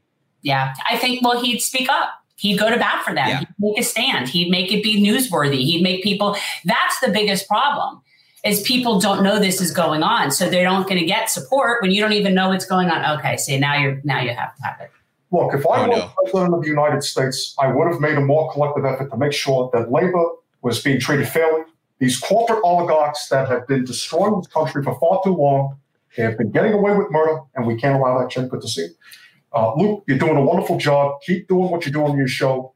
Lord knows that the state of Washington, which has been good to me politically, but unfortunately, there's a lot of those wonderful super delegates up there that didn't agree. What we really need to do is make sure that we are uniting behind an economic populist labor effort here in the United States. So if the railroad workers want to strike, then let them strike. Let them get their benefits. They deserve it. So keep doing what you're doing. Really appreciate you. Jen, nice to see you. You got the cadence down, man. Like that is impressive. Well, I was born in Brooklyn and raised in New Jersey, so he's not that far off. I know how to. Those are his people. Yeah. Bernie, again, as Jen, as you like to say, he brought us to this point. Yes. But now it's on us to take the reins. But I can't stand when people pick on Bernie, because it's like, what have you done lately? It's like he is the reason we're talking about single payer healthcare. He's the reason that we are where we are in any capacity as even having a left. And that's a huge deal. So to blame him because he didn't go far enough, it's so ungrateful. I find it very ungrateful. Now, we could criticize him as a legislator because he is a representative in that capacity. And maybe you agree with this or don't agree with that. But this sort of like thing from the left, like somehow he didn't do enough for you. I find that very entitled. I think that applies more than just to Bernie. I see this on the left a lot where people do this, like, I'm going to put person in good camp or bad camp, and then I'm going to judge them going forward based upon that. I just don't think that's like a sensible or realistic way to judge people in general, let alone legislators. You know, it's you kind of have to go on a case-by-case basis. No one is ever going to live up to every little thing that you want to do. If Bernie were president, there'd be a lot of leftists that were grossly disappointed with him. That he has to operate within a system, right? Yeah. So I'm all for. I will criticize Bernie on my show when I don't think he makes the right call or when I think he votes incorrectly. But to like demonize the guy or to throw him into bad silo, I just think it's kind of petulant, and I don't think it's helpful. I don't think it furthers our movement. It's the same with the Squad. I really try to be nuanced about my analysis of the Squad.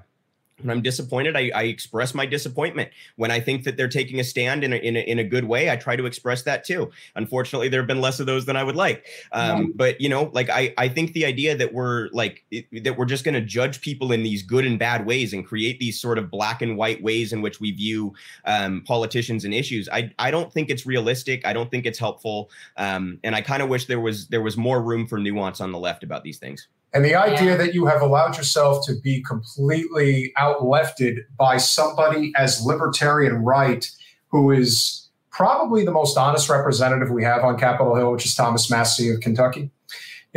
When you're thinking of war and just the war machine, Massie stands up to the war machine like nobody's business. And yet, for some reason, when it comes to the issue of Ukraine and whether or not we need to reassess what's going on over there and recognize that this is our generation, it's unbelievable that it's been 20 years in a matter of months since Iraq. And yet we're here again. This is it again. It's going to happen again. And they're all looking at it like, no, we have to stay until we win. And they're all getting in line. And I'm thinking, man, how many times can you talk about the military-industrial complex?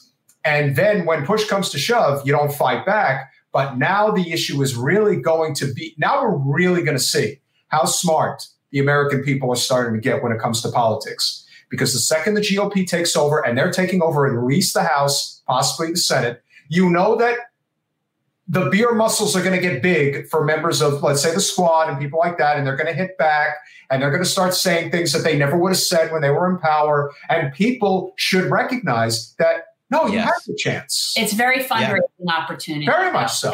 That's the beauty of it for them. Well, just look at how look at Washington and the media's response to this letter that the Congressional Caucus put out there and then immediately revoked, right? Listen, that letter praised Joe Biden's handling of this conflict. That letter said they supported the aid to Ukraine. They went as far as they could to this is a lukewarm take. This is not supposed to, this is innocuous.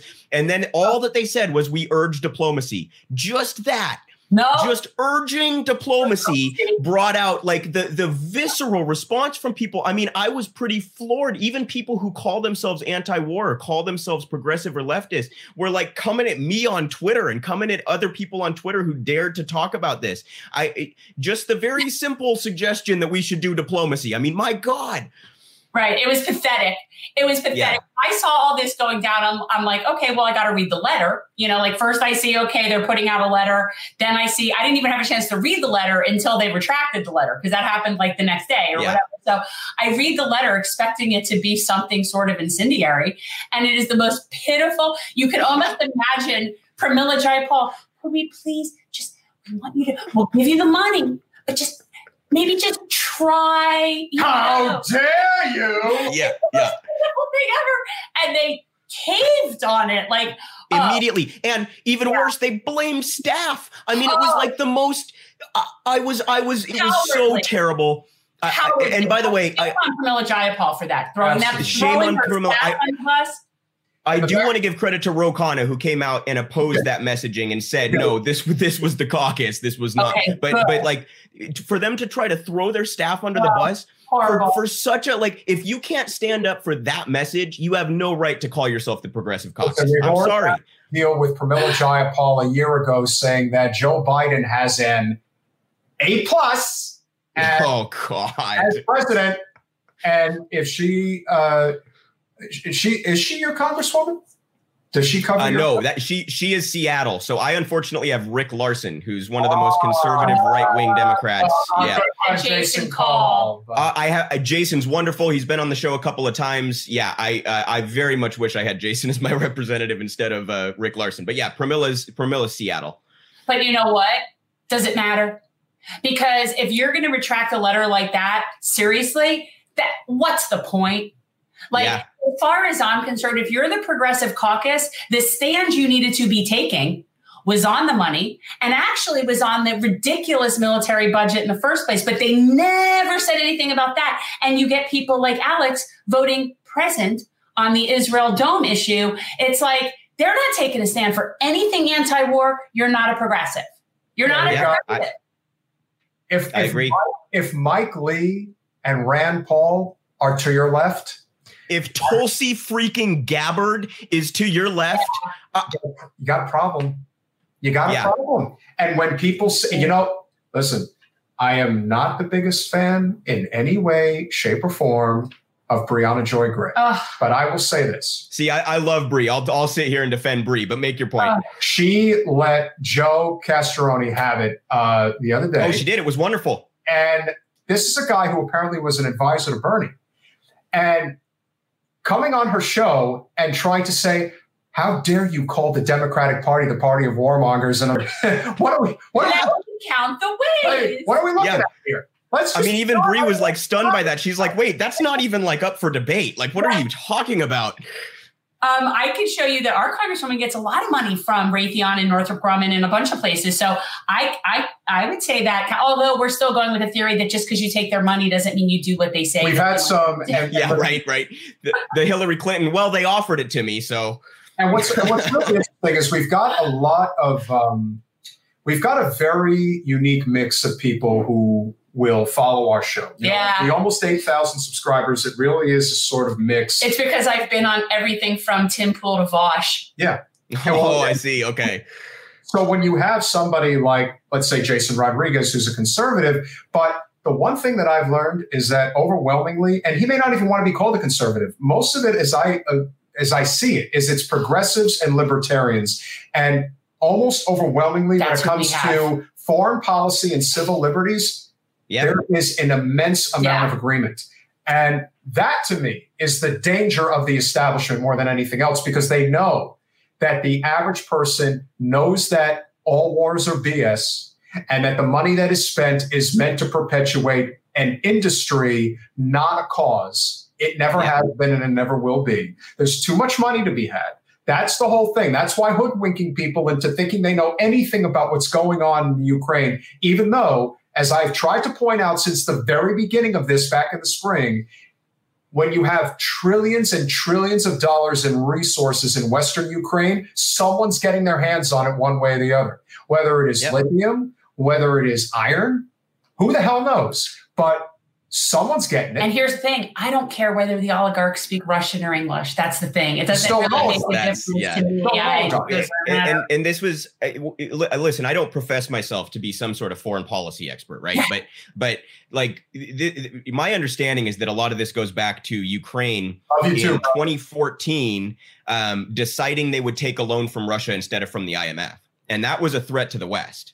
So a lot of this stems back to the economic dominance that the West has, the hegemony of the West over the world's economic systems. And the fact that that part is like entirely left out of the discussion, and we're just supposed to be like, well, Putin bad. Okay. Is that really the extent of your analysis? It just really bothers me. And it actually reminds me, I know that the situation is very different, but do you guys remember during the Iraq War, if you dared to say, I oppose the invasion or I think we should get out of Iraq, there would be these robots that would just say, oh, so you're pro-Saddam.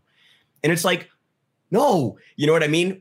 Thinking we shouldn't be the world police does not mean I am pro any given world leader. Well, newsflash, most world leaders suck. I had the privilege of speaking with one of the gutsiest people in professional sports at the time, and that was Steve Nash. And if you're You are a little young. I have no idea. Oh, I know Steve Nash. I grew up watching Steve Nash. I was a huge basketball fan. You may not remember this. I have no idea. So this was this was in the spring of 2003. I don't even know what sport. And this was basketball. Okay, well, it would be nice if you would say that. I don't even know what sport game you're talking about. So anyway, there was a game in Sacramento, and it was on national TV, and he showed up with the Canadian flag, and he specifically said, going to war in Iraq is absolute bullshit. And if you think it's worth doing, you're a dupe. And they were booing the hell out of him during that game.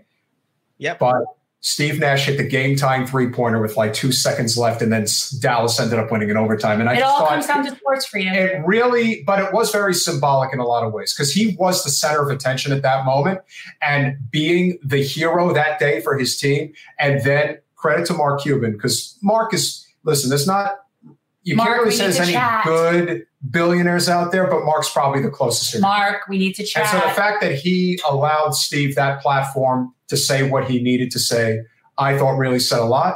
We don't really have that right now. You know, there isn't that Phil Donahue that's saying he got fired. Iraq is a bad idea. No, because he got fired. Hedges got let go from MSNBC. Cenk Uygur, as many problems as I have with TYT, he was let go from MSNBC. They just went on a firing spree of anybody who dared to question the Iraq narrative. The best throwback progressive of the modern era, and unfortunately, may he rest in peace, Ed Schultz. Oh, Ed Oh, my gosh, yes. Oh, you know what? I watched Ed's election coverage in 2016. I was like, I'm not watching cable news. I'll go watch Ed Schultz. I did too. I spoke with him on the phone. I actually used to listen to him on Air America Radio. This was a long time ago. This was when Rachel Maddow was on there and was remotely normal. And I called into the show and I actually got through, and I can't even for the life of me remember what we were talking about at the time, but it was really cool. I actually got to call in and talk to him on his radio show. Yeah. That's awesome. Yeah. Ed was one of the good ones. That's absolutely. And his story, you know, talking about, I forget the president of MSNBC at the time, but said, you're not covering the announcement of Bernie Sanders running for president. And they knew, even then, they knew that this guy who no one knew, but they knew that if this guy's message gets out, this is not going to be good for us. We can't have that. This ain't good for business. And, you know, they're trying desperately to silence dissent. Well, they can. I'm going to keep saying it. Unfortunately, we're small. But I'm against this war. I'm against the last war. I'm against the next war. I actually feel like I'm living in Groundhog Day. So when it was weapons of mass destruction, I remember then knowing that that was bullshit. I remember calling it out as bullshit then and knowing that. And I have people that have this on record. They know everyone says that, but no, really, I have it. And it's like, are we really doing this again? We are. We're actually doing this again. And when I see these liberals with the Ukrainian flags, it makes me insane. It's like, how rubes are you? If you really care about the Ukrainian people and you want to see them survive, get Russia and America to the negotiating table right now. Thank you. And by the way, if you keep escalating towards nuclear conflict, potential nuclear conflict, who do you think is going to be the first to suffer that? So if you really care about the Ukrainian people, you really should care more than anybody about putting an end to this. And I don't care what you think of Putin, what you think of the U.S., what you think of Zelensky. If you're analyzing foreign policy based on what you think of any given actor, you're doing it wrong. That's not sensible. It's not realistic. Most world actors are horrible. So if we're going to have a realistic, serious discussion about foreign policy, you have to just take that part off the table and say, how do we get to the best possible conclusion that harms as few people as possible? That is diplomacy. And let's be honest.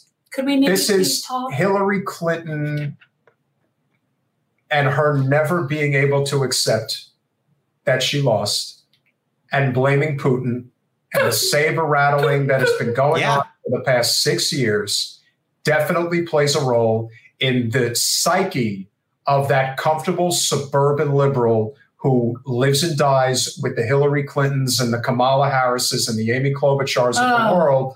Yeah. Where they see the world from a privileged lens that they are in complete denial that they are living the world through. The McCarthyism's insane. You guys keep saying I'm young, but I am old enough to remember Barack Obama on the debate stage telling Mitt Romney to take the 80s foreign policy back when he started fear-mongering about Russia. So in a matter of how many years? 4?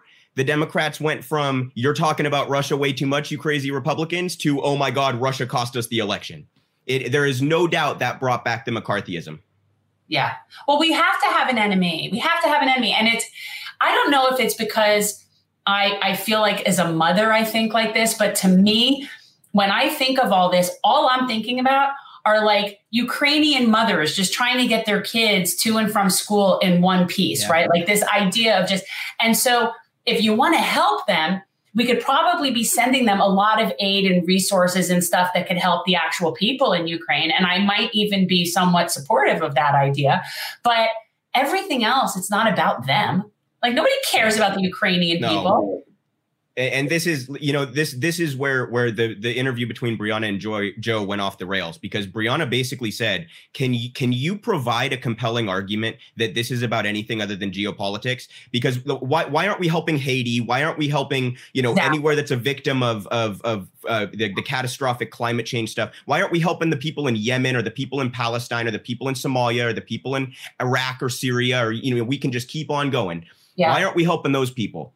And the answer is because it's not actually about humanitarian aid. We are not suddenly this altruistic, compassionate country. We are a country that has committed as many war crimes or more than any other in the last half century. Like the idea that we're doing this about anything other than geopolitical expediency is, to me, completely laughable. And that is a relevant point, whether you think it's the right or the wrong thing to do.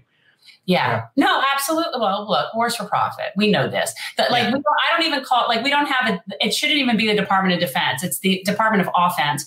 We haven't needed to have that since we were attacked at Pearl Harbor. I think was the last time that we had any sort. I mean, I know they'd like to claim 9/11 was that kind of thing, and they wanted to tie it into geopolitical stuff and go invade Iraq. I know that there's people who still think that, but the last time, I really think, wasn't it Pearl Harbor?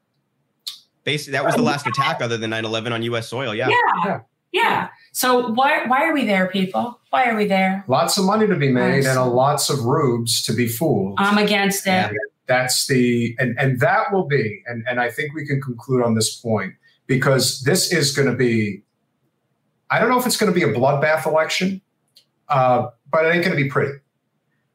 I feel terrible for John Fetterman. I still think there's a reasonable chance he's going to win. But if he loses, it's going to be a nightmare. And that's the only hope I have, actually, is that race. Yeah. I think he's going to lose. I'm sorry to be Mr. Bearer of bad news. I think he's going to lose. It says very poorly about people in Pennsylvania. We'll most likely we'll mostly go live around 9:00 on Tuesday. And if we get on and Fetterman has lost, it's going to be a long night. And I think people need to recognize that a lot of that has to do with Biden. It just does. And then the Wizard of Oz is going to freaking that idiot. He's so and then you also he's so have cringy. But what won't be talked about enough, even though inflation, the economy, crime, there are these hot button issues. And one last point I do want to make. One of the biggest reasons that no one talks about the migrant crisis that we have, and we do have one. The reason it's happening is because labor is waking up in this country and they don't want to take slave wage anymore. So what does the Biden administration do? Instead of doing what is in the interest of labor, we're not going to pay you nothing. We're going to just open up the floodgates at the southern border and bring in people who will work for slave wage. We will replace you. It's no different than scabs during union fights. We will replace you. That is exactly what's happening. And because this union busting is so rampant, and corporate media will not talk about it because they have to protect their golden goose in Joe Biden, this is the failure of his administration and of his presidency. It is always economics, and I will always continue to speak the truth about this particular issue because it is the issue that makes the world go round. If we don't have a middle class, we don't have a democracy, and it's basically dead. And at some point, people are going to have to wake up to that reality. But I do think that there is also a portion of the electorate that is going to vote for the GOP because of how the Democrats have handled Ukraine. I do think that there is that vote that's there that's going to make them pay for that. And the you think stunt, it's that alone? No, I think that's one element of it. But I think that the stunt that they just pulled with the letter and then retract it, and then they make the statements that they made, including Bernie, say, well, Putin's a terrible guy. It's like, no, this has got to stop. There's an old saying in politics, it's better to be wrong than weak. Look how the progressives look right now. Weak and wrong. Yeah, exactly. It's a double whammy. Yeah. No, I totally agree. And just on your economic point, a quick shameless plug here, realprogressives.org to anyone who wants to learn more about MMT. This is why MMT is so important, because all of these policy discussions surround economics to some degree or another. Anytime you hear someone ask, how are you going to pay for it? That's a question that MMT can help you understand and break down. So realprogressives.org, if you want to learn more about that, follow us at Real Progress US and at RP_in_action for more from Real Progressives about the economic side of things. Real Progressives US? Yeah, at Real Progress US. Real Progress. Yeah, and guys, also, we do have several MMT shows in our library as well that we've done where we've had either Steve on or Fadul. Like, we've had people on that have come on and chatted and explained it because I can't explain it. I don't completely understand it. I don't claim to. There is a difference between micro and macroeconomics. I know, and I took both those classes. There is a difference between state and local economics just as there is federal. And so learning and understanding that significant difference is a big problem. I cannot dedicate brain cells to understanding it any better than I already do. According to my father, we have $30 trillion in debt. So there's that. Debt to who is what I would ask your father. To the Federal Reserve. China. Yeah. It's all about China. So one more, if I can, before we go, if please, people go look into where these ranked choice voting elections are happening. For sure. You can phone bank for us out here in Seattle, but I think a lot of the political problems that we've been discussing for the last hour here really could be partially solved by ranked choice voting. And I really want to encourage everybody, state of Nevada, city of Seattle, go look them up. You can phone bank, you can donate. If you're interested in trying to actually improve our political process, I would really encourage people to get involved. Yeah, I think we need to do a Real Progressives like roundtable group at some point. We'll have Luke, we'll have Steve, maybe Fadul. We'll have a handful of you guys on. I think it'll be would be absolutely wonderful. Yeah, that would be wonderful. Luke, thank you so much. Guys, if you are not currently subscribed to the Luke Parcher Show, make sure you get over to Real Progressives. Check him out. His work is great, as is the rest of that wonderful group trying to teach legitimate economics. Well, to me, any friend of Steve's is a friend of mine. Oh, love it. Have a great evening. Thank you guys so much. We'll see you soon. Bye. Bye. Take care. So, a great show all around, I would say. But yeah, I do think that this is going to be. Oh, he's adorable. I'm sad to hear that about Fetterman, but I can see it. I think it's just, look, it just bums me out because even though it's not like I'm thinking he's like the be all end all greatest candidate or person, but he's certainly the closest thing we have to any kind of populist that I see sort of running that's like a working person.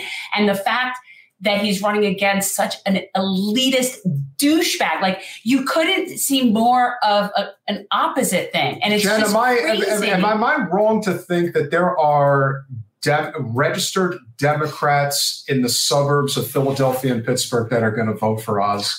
It's so weird to me. But it's like, he's so... But I think he kind of he fits into he is more of their speed. I prefer Dr. Phil to Dr. Oz. I really do. I feel like kind of if we're going to have like an Oprah-based candidate, can't we go with the nicer ones? Could have the two doctors running against each other. I actually like Dr. Phil. I know people say crap. Okay, no. But I just seriously, Dr. Oz, everything about him is just so elitist. I tell you what you won't like about Dr. Phil. He was on Joe Rogan the other day. And I saw that. But he's trying to explain socialism. And I'm just thinking, holy shit, dude, you really don't know what you're talking about. Yeah, but you know what? He needs to just stay in his lane. Yeah, that's true. But you know what? He actually is a therapist and doesn't claim to cure people and really just sets people up with services and stuff. And I'm sure people say all sorts of crappy stuff about him. Like, nobody lets me like anybody. It's like, if it were up to everybody, I wouldn't even be able to eat because I'd have to boycott everything. Like, it's like at some point. But no, I think that he's helped people, and I think that that's a net positive. I do. So whatever. We will be back with the election. Yeah, I saw somebody coverage. asking that. Haven't heard back from Max yet, but RVK will be along. Oh my God, I love Harvey. Thank you, Tyler. Good to have you. So yeah, we're not going to do a show Monday, guys. We're going to do a Tuesday and a Wednesday. So because we have a guest lined up for Wednesday, I'm very excited about it. Her name is Beth Macy. She is the author of Dope Sick. For anybody who has not seen the miniseries on Hulu, I mean, it's a book. By all means, read the book. I didn't know it was a book till after I saw the miniseries, and it's Michael Keaton, and it's really good. But she also just recently wrote a book called Raising Lazarus. We're going to be talking with her about the opioid epidemic. It's a crisis and how it has not been handled. I'm sure you'll all be shocked to know that there's a lot of intersection between big pharma and lack of health insurance. No. It's crazy. I know. And so, but yeah, so she's going to be on Wednesday. So Tuesday, we're going to do like an election recap. And I'm feeling really kind of upset about that. I mean, I'm expecting Florida is going to be a train wreck. And I'm kind of in a sick way, like wanting to see it because I really do feel like the Democrats need to hit rock bottom. I do. Like, I feel like if they don't reach the nadir, they're never going to be able to get out. Like maybe it's tough love. I feel like it's a tough love situation with them. Well, some people really need to wake up to what's going on. And that is the reality of the world we're living in right now. It's just a series of mistakes that are being compounded every day. And all the while, the whole focus that they're trying to make it is about what happened with Pelosi. And that's not to say that what happened wasn't bad, but let's remember why we're heading in this direction.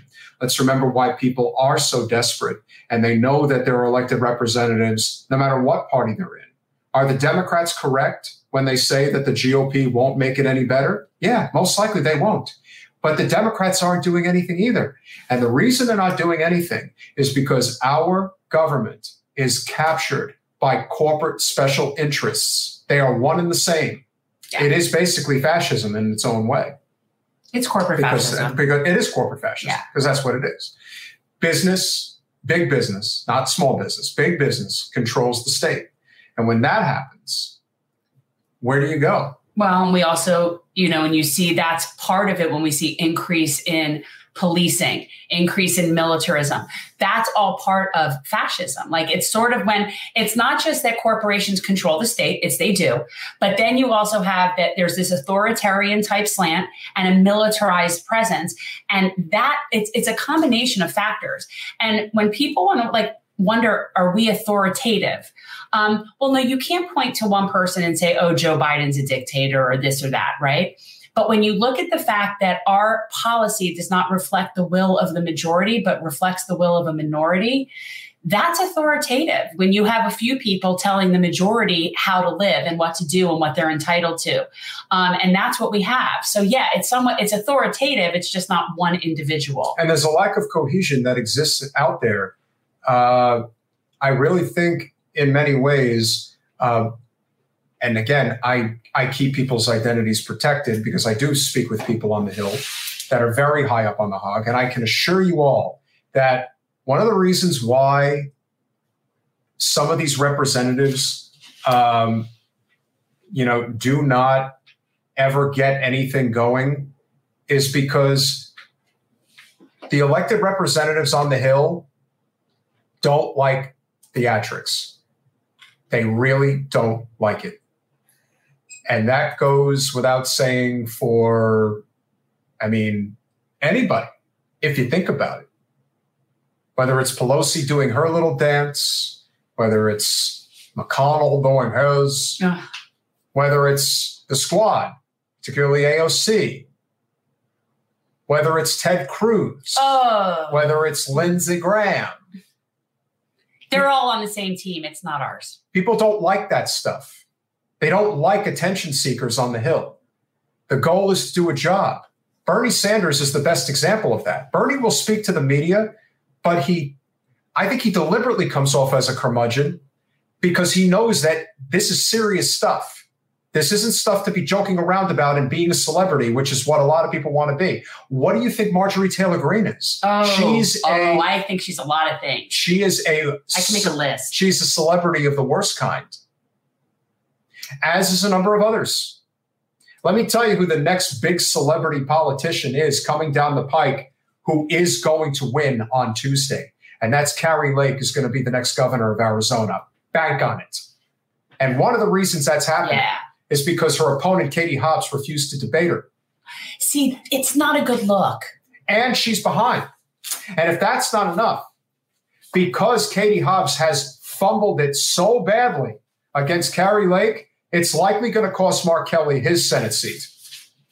So that's already one off the board for the Democrats. It's not good. It's a trickle down. It's trickle down.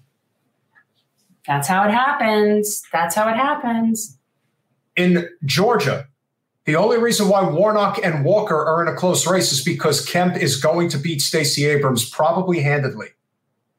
And when that happens, it has a ripple effect. And I think Raphael Warnock's a good senator. We don't have a lot of them. Herschel Walker will be a disaster of proportions you can't even begin to understand. No. We're beginning to understand. He is. I am hoping that Warnock survives. Because that's ugly, Georgia people. That is ugly. Ooh. There was a pastor who really gave it to Walker today. Good. Like a big known pastor who's almost like, you're a fool if you vote for this guy. Good. Yeah. Good. Why did you wait until early voting has already begun? That's another story. So, all right, you want to talk about this? No, I have a couple more that I want to touch upon. Okay. I hope that Mandela Barnes pulls it off against Ron Johnson in Wisconsin. I think there's still a reasonable chance that that's possible. We'll see if that ultimately comes to pass. I'm not holding my breath. I'm still not convinced that Tim Ryan is going to beat J.D. Vance in Ohio. I don't feel that one. And I don't feel that in part, Tim Ryan, it's kind of like a love-hate thing because Tim Ryan is actually really good on labor.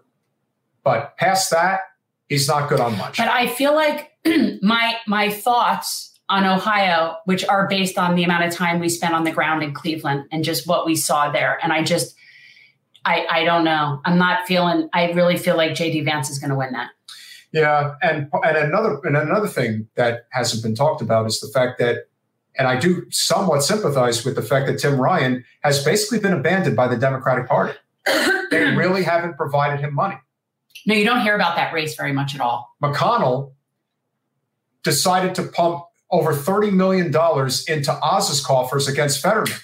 Maybe he knew that Fetterman's situation actually was so bad that they could actually sneak in and get the win. Because for the GOP, it doesn't matter how buffoonish they are. It doesn't matter how egregious they are, how much they lie. Clearly. Winning is all that matters. It doesn't matter if it's Dr. Oz or Herschel Walker. It just matters winning at all costs. I really feel like that's the GOP. Yeah, but I feel like I'm almost in, it's like a bizarro universe. It's so strange. Like smart is dumb and down is up. And it's like everything is like, I don't know. It's so strange to me. Mark, I think Shapiro is gonna beat Mastriano. That I do believe. I do believe Shapiro will beat Mastriano. Mastriano is, Mastriano is at the level of Kari Lake. The only difference, the big difference between the two of them is Kari Lake is an exceptional politician. And if you haven't seen her handle the media or give a speech, she's got chops, baby.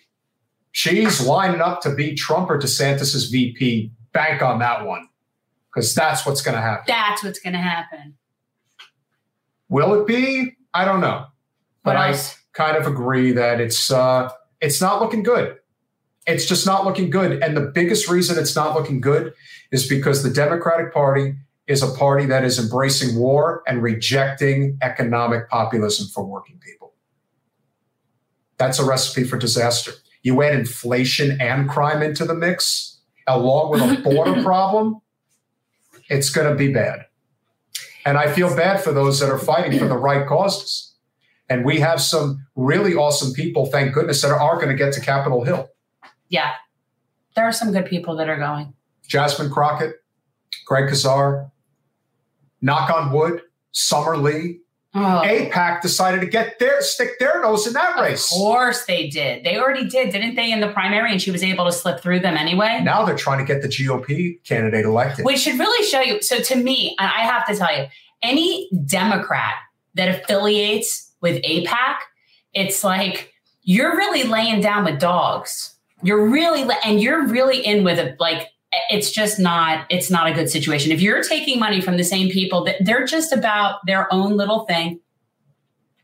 And last but not least, and thank you, Emerald, for bringing it up. Let's not forget, whether it's Governor Pritzker in Illinois or tons of others within the Democratic establishment, they have been funding these Trump-backed candidates with the thought in mind, well, if we get them in the general, they'll definitely vote for us. That's their Pied Piper strategy. And it's worked about as well as they're sort of referring to people as deplorables, or as Charlie Crist said, I don't want DeSantis voters. They don't learn, or they perfectly learn. And this is exactly what they intend to do, which is what I think. And I just feel bad for all the people at the grassroots level for them that are doing phone banking and canvassing and working for them, because they think that this is like a real party to be fighting for, because they're so scared of the Republicans. And finally, and last but not least, I've paid very close attention to the mailers that have been sent out, the advertisements for all candidates in the area. And until today, I never saw a disgusting smear like the one that I saw for Ruth Carter Lynch. And we all know that it is on behalf of Jeff Holness, which probably is on behalf of Dale Holness. It's just wholeness. When you see this advertisement, where basically, and I'm sorry I don't have it with me right now. He was going to bring it in, but he forgot. But the advertisement basically paints her as anti-LGBTQ, anti-students. It's just, well, first of all, it's ridiculous. It's ridiculous. It is. It's just that they are so desperate. It's disgusting. And if you can't win on people are going to run what they're going to run. And if there is a real legitimate scandal, as there is with a number of electeds here in Broward County, that's fine. If it's factual, that's fine. But this is propaganda of the worst kind. And this is the type of thing that turns people off from ever wanting to be involved in politics. You want to know why slimy people make it to high levels of elected office?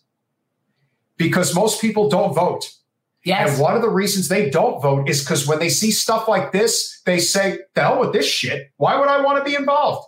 And if you see the bickering that goes on at these local voting sites, you would recognize why the average person would take one look at this and say, I'm out. I'm out. I don't want anything to do with that. And I sure as hell ain't voting for it. So if anybody got that mailer about Ruth, it's trash. It's trash. It is. And I would bet that if you were to look up that PAC, that it might not even be a real PAC either that sent it out. No, they're so smarmy here. It's a front. Yeah. What it is. That's all. Yeah. And so I like Ruth. Another election will pass. And I voted for Ruth. I didn't get to because it wasn't my district. He's across the other side. The first person I did vote for on my ballot, it was a big ballot. Did you vote today? I did. There was a big, lots of people to vote for. Lots and lots of people. What'd you vote on Amendment 3? That was the... I voted no. Same. Okay. Yeah, I voted no. Right. I read it carefully. I wouldn't ask you to divulge people, but I would ask you to divulge the issue. But the one person's first name that I saw, that my eyes locked in on, the first person that I saw, and I circled it big and proud, Sheila Sherfilis McCormick. Sheila Sherfilis McCormick. As soon as I saw it, I said, well, that's the easiest one on the list. Sadly for me, that was not my option. Again, he's right just across the border. My option is, Debbie Wasserman Schultz. Oh, you can't vote for that. Debbie so Wasserman you just Schultz. Leave it blank. But anyway. If you have nothing nice to say nothing. Just say nothing. So it's better. But I really think that the lesson to be learned here as we go forward is we have to unite outside of the electoral process around labor and the environment. Those are the two prime issues of the day, and it's what unites the most people. People want clean drinking water, and they sure as hell want to have a living wage and universal health care. Can I say that I voted for Robert Millie in the primary? Yes, of course. I would have voted for him too if I had the chance. I voted for Robert Millie in the primary. But we appreciate you guys. We hope you enjoyed. We noticed that there has been a more consistent uptick with people coming to watch us after 9 o'clock instead of 8 o'clock. Killing me, people. So we're thinking about proceeding. We are generally not going to stay until 11 o'clock, but the conversation with Luke just flowed too easily. So. He's so cute. He's such a cute boy. He's a good guy. Yes. So we have, we're small but mighty, but we're going to continue to bring in more subscribers, more viewers. Hope you guys will do as we always ask. Go to patreon.com/generational change. For as little as $5 a month, you can become a supporter of our channel financially, which is a big deal. So that's how we can contribute to candidates like Anthony Nieves, who is a completely non-corporate candidate, running to represent people the right way in Tallahassee. Lord knows we can use more of that. And, of course, causes that really matter, like Mobile School Pantry or Renewable with composting. Or the Hallandale High School Community Garden. Or anything that Jen's best bud, Mona Lisa Weber, is involved. I donate to, like, you guys, I really do make good use of the money. Like, it goes to really good things. I promise. But if you are considerably more generous and you want to do $10 a month, you will get 2 wonderful stickers. You'll get the Mansion Parliamentary 2024. And Lord knows, after next Tuesday, this is going to go up in considerable value, so you're going to want to get one. And then, of course, you've got the Lulu sticker. And who wouldn't want this cute little munchkin? She hasn't been on. Lulu hasn't been, like, in her best way lately. She's having some health issues. So if you contribute, you'll get one, and that'll make you feel that much better about supporting our wonderful channel. But if you are really feeling generous and really want to help, $25 a month will get you the Generational Change baseball silky smooth jersey. It's the tri-blend. It's really nice. It really works. Tri-blend is the best. But both our shirts are that. And if you are thinking about getting involved in a political campaign in 2023 or 2024, tri-blend t-shirts highly recommend. Are the best. Yeah. Well, and I could say that specifically for hot places. I can't say what I would do in colder places, but hot places. Yeah. And last but not least, if you are feeling exceptionally generous and you are a small business owner and you happen to be, especially in South Florida, and would like promotion for $50 a month, every single show, we will promote your small business. And the small business that we have is only one, but a great one. Small but mighty. Apex Insurance Agency in Delray Beach, Florida. I am a former Delray Beach resident. I speak very, very highly of this particular organization. Whether it is home, auto, or even life insurance, you will find yourself getting really good rates because you're cutting out the corporate conglomerate middleman. So call Apex Insurance Agency. Get a quote today. See what they can do to help you. You might be surprised. Are we done? You can be done, but I feel like I should do a little bit of a reading because I feel like I should be somewhat consistent.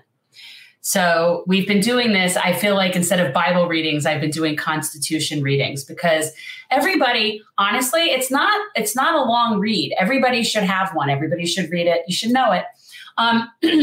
And so we started reading this. And we started into Article 1. We did Section 2. And I got to like the 3rd paragraph. So this is from Article 1, Section 2, Paragraph 3. Representatives and direct taxes shall be apportioned among the several states, which may be included within this union, according to their respective numbers, which shall be determined. Here's where it gets juicy, people. By adding to the whole number of free persons, including those bound to service for a term of years, and excluding Indians not taxed, 3/5 of all other persons. They capitalized persons, which I think is interesting because they certainly didn't think they were worthy of more than 3/5. So I just think that's kind of interesting. It's amazing what people thought in the 1780s. Right. So this is the, just even Indians, like, I don't know, the whole thing. Yeah. All right. So there's that. So the actual enumeration, meaning the amount of representatives that will be elected to an area. Okay. So the actual enumeration shall be made within 3 years after the first meeting of the Congress of the United States and within every subsequent term of 10 years in such a manner as they shall be by law direct. So anybody who's paying attention, that's the census. That's where we get the census, is from right there. So the census is from Article 1, Section 2, Paragraph 3. So it's talking about that we apportion congressional representatives according to accounting every 10 years. So that's what we now do. That's the census. The number of representatives shall not exceed 1 for every 30,000, but each state shall have at least 1 representative, and until such enumeration shall be made, the state of New Hampshire. Okay, the rest of this just delegates how many for each of the states at the time. I don't need to read that because we've expanded quite a bit. So when vacancies happen in the representation from any state, the executive authority thereof shall issue writs of election to fill such vacancies. So basically, the governor of the state will appoint or set the time for the election to fill the vacancy of a congressional seat. That's what that means. So that's where those rules are from. And then finally, the House of Representatives shall choose their speaker and other officers and shall have the sole power of impeachment. So that's where you get the power of impeachment in the House. And that concludes Article 1, Section 2. We will pick up with Article 1, Section 3 next time. We'll see you on election night. Thanks for watching. If you want to support our mission to transform politics into service, please like this video, subscribe, follow us on social media, and consider joining our Patreon, where you'll get early access to our interviews as well as other exclusive content. Links are in the description. Peace out.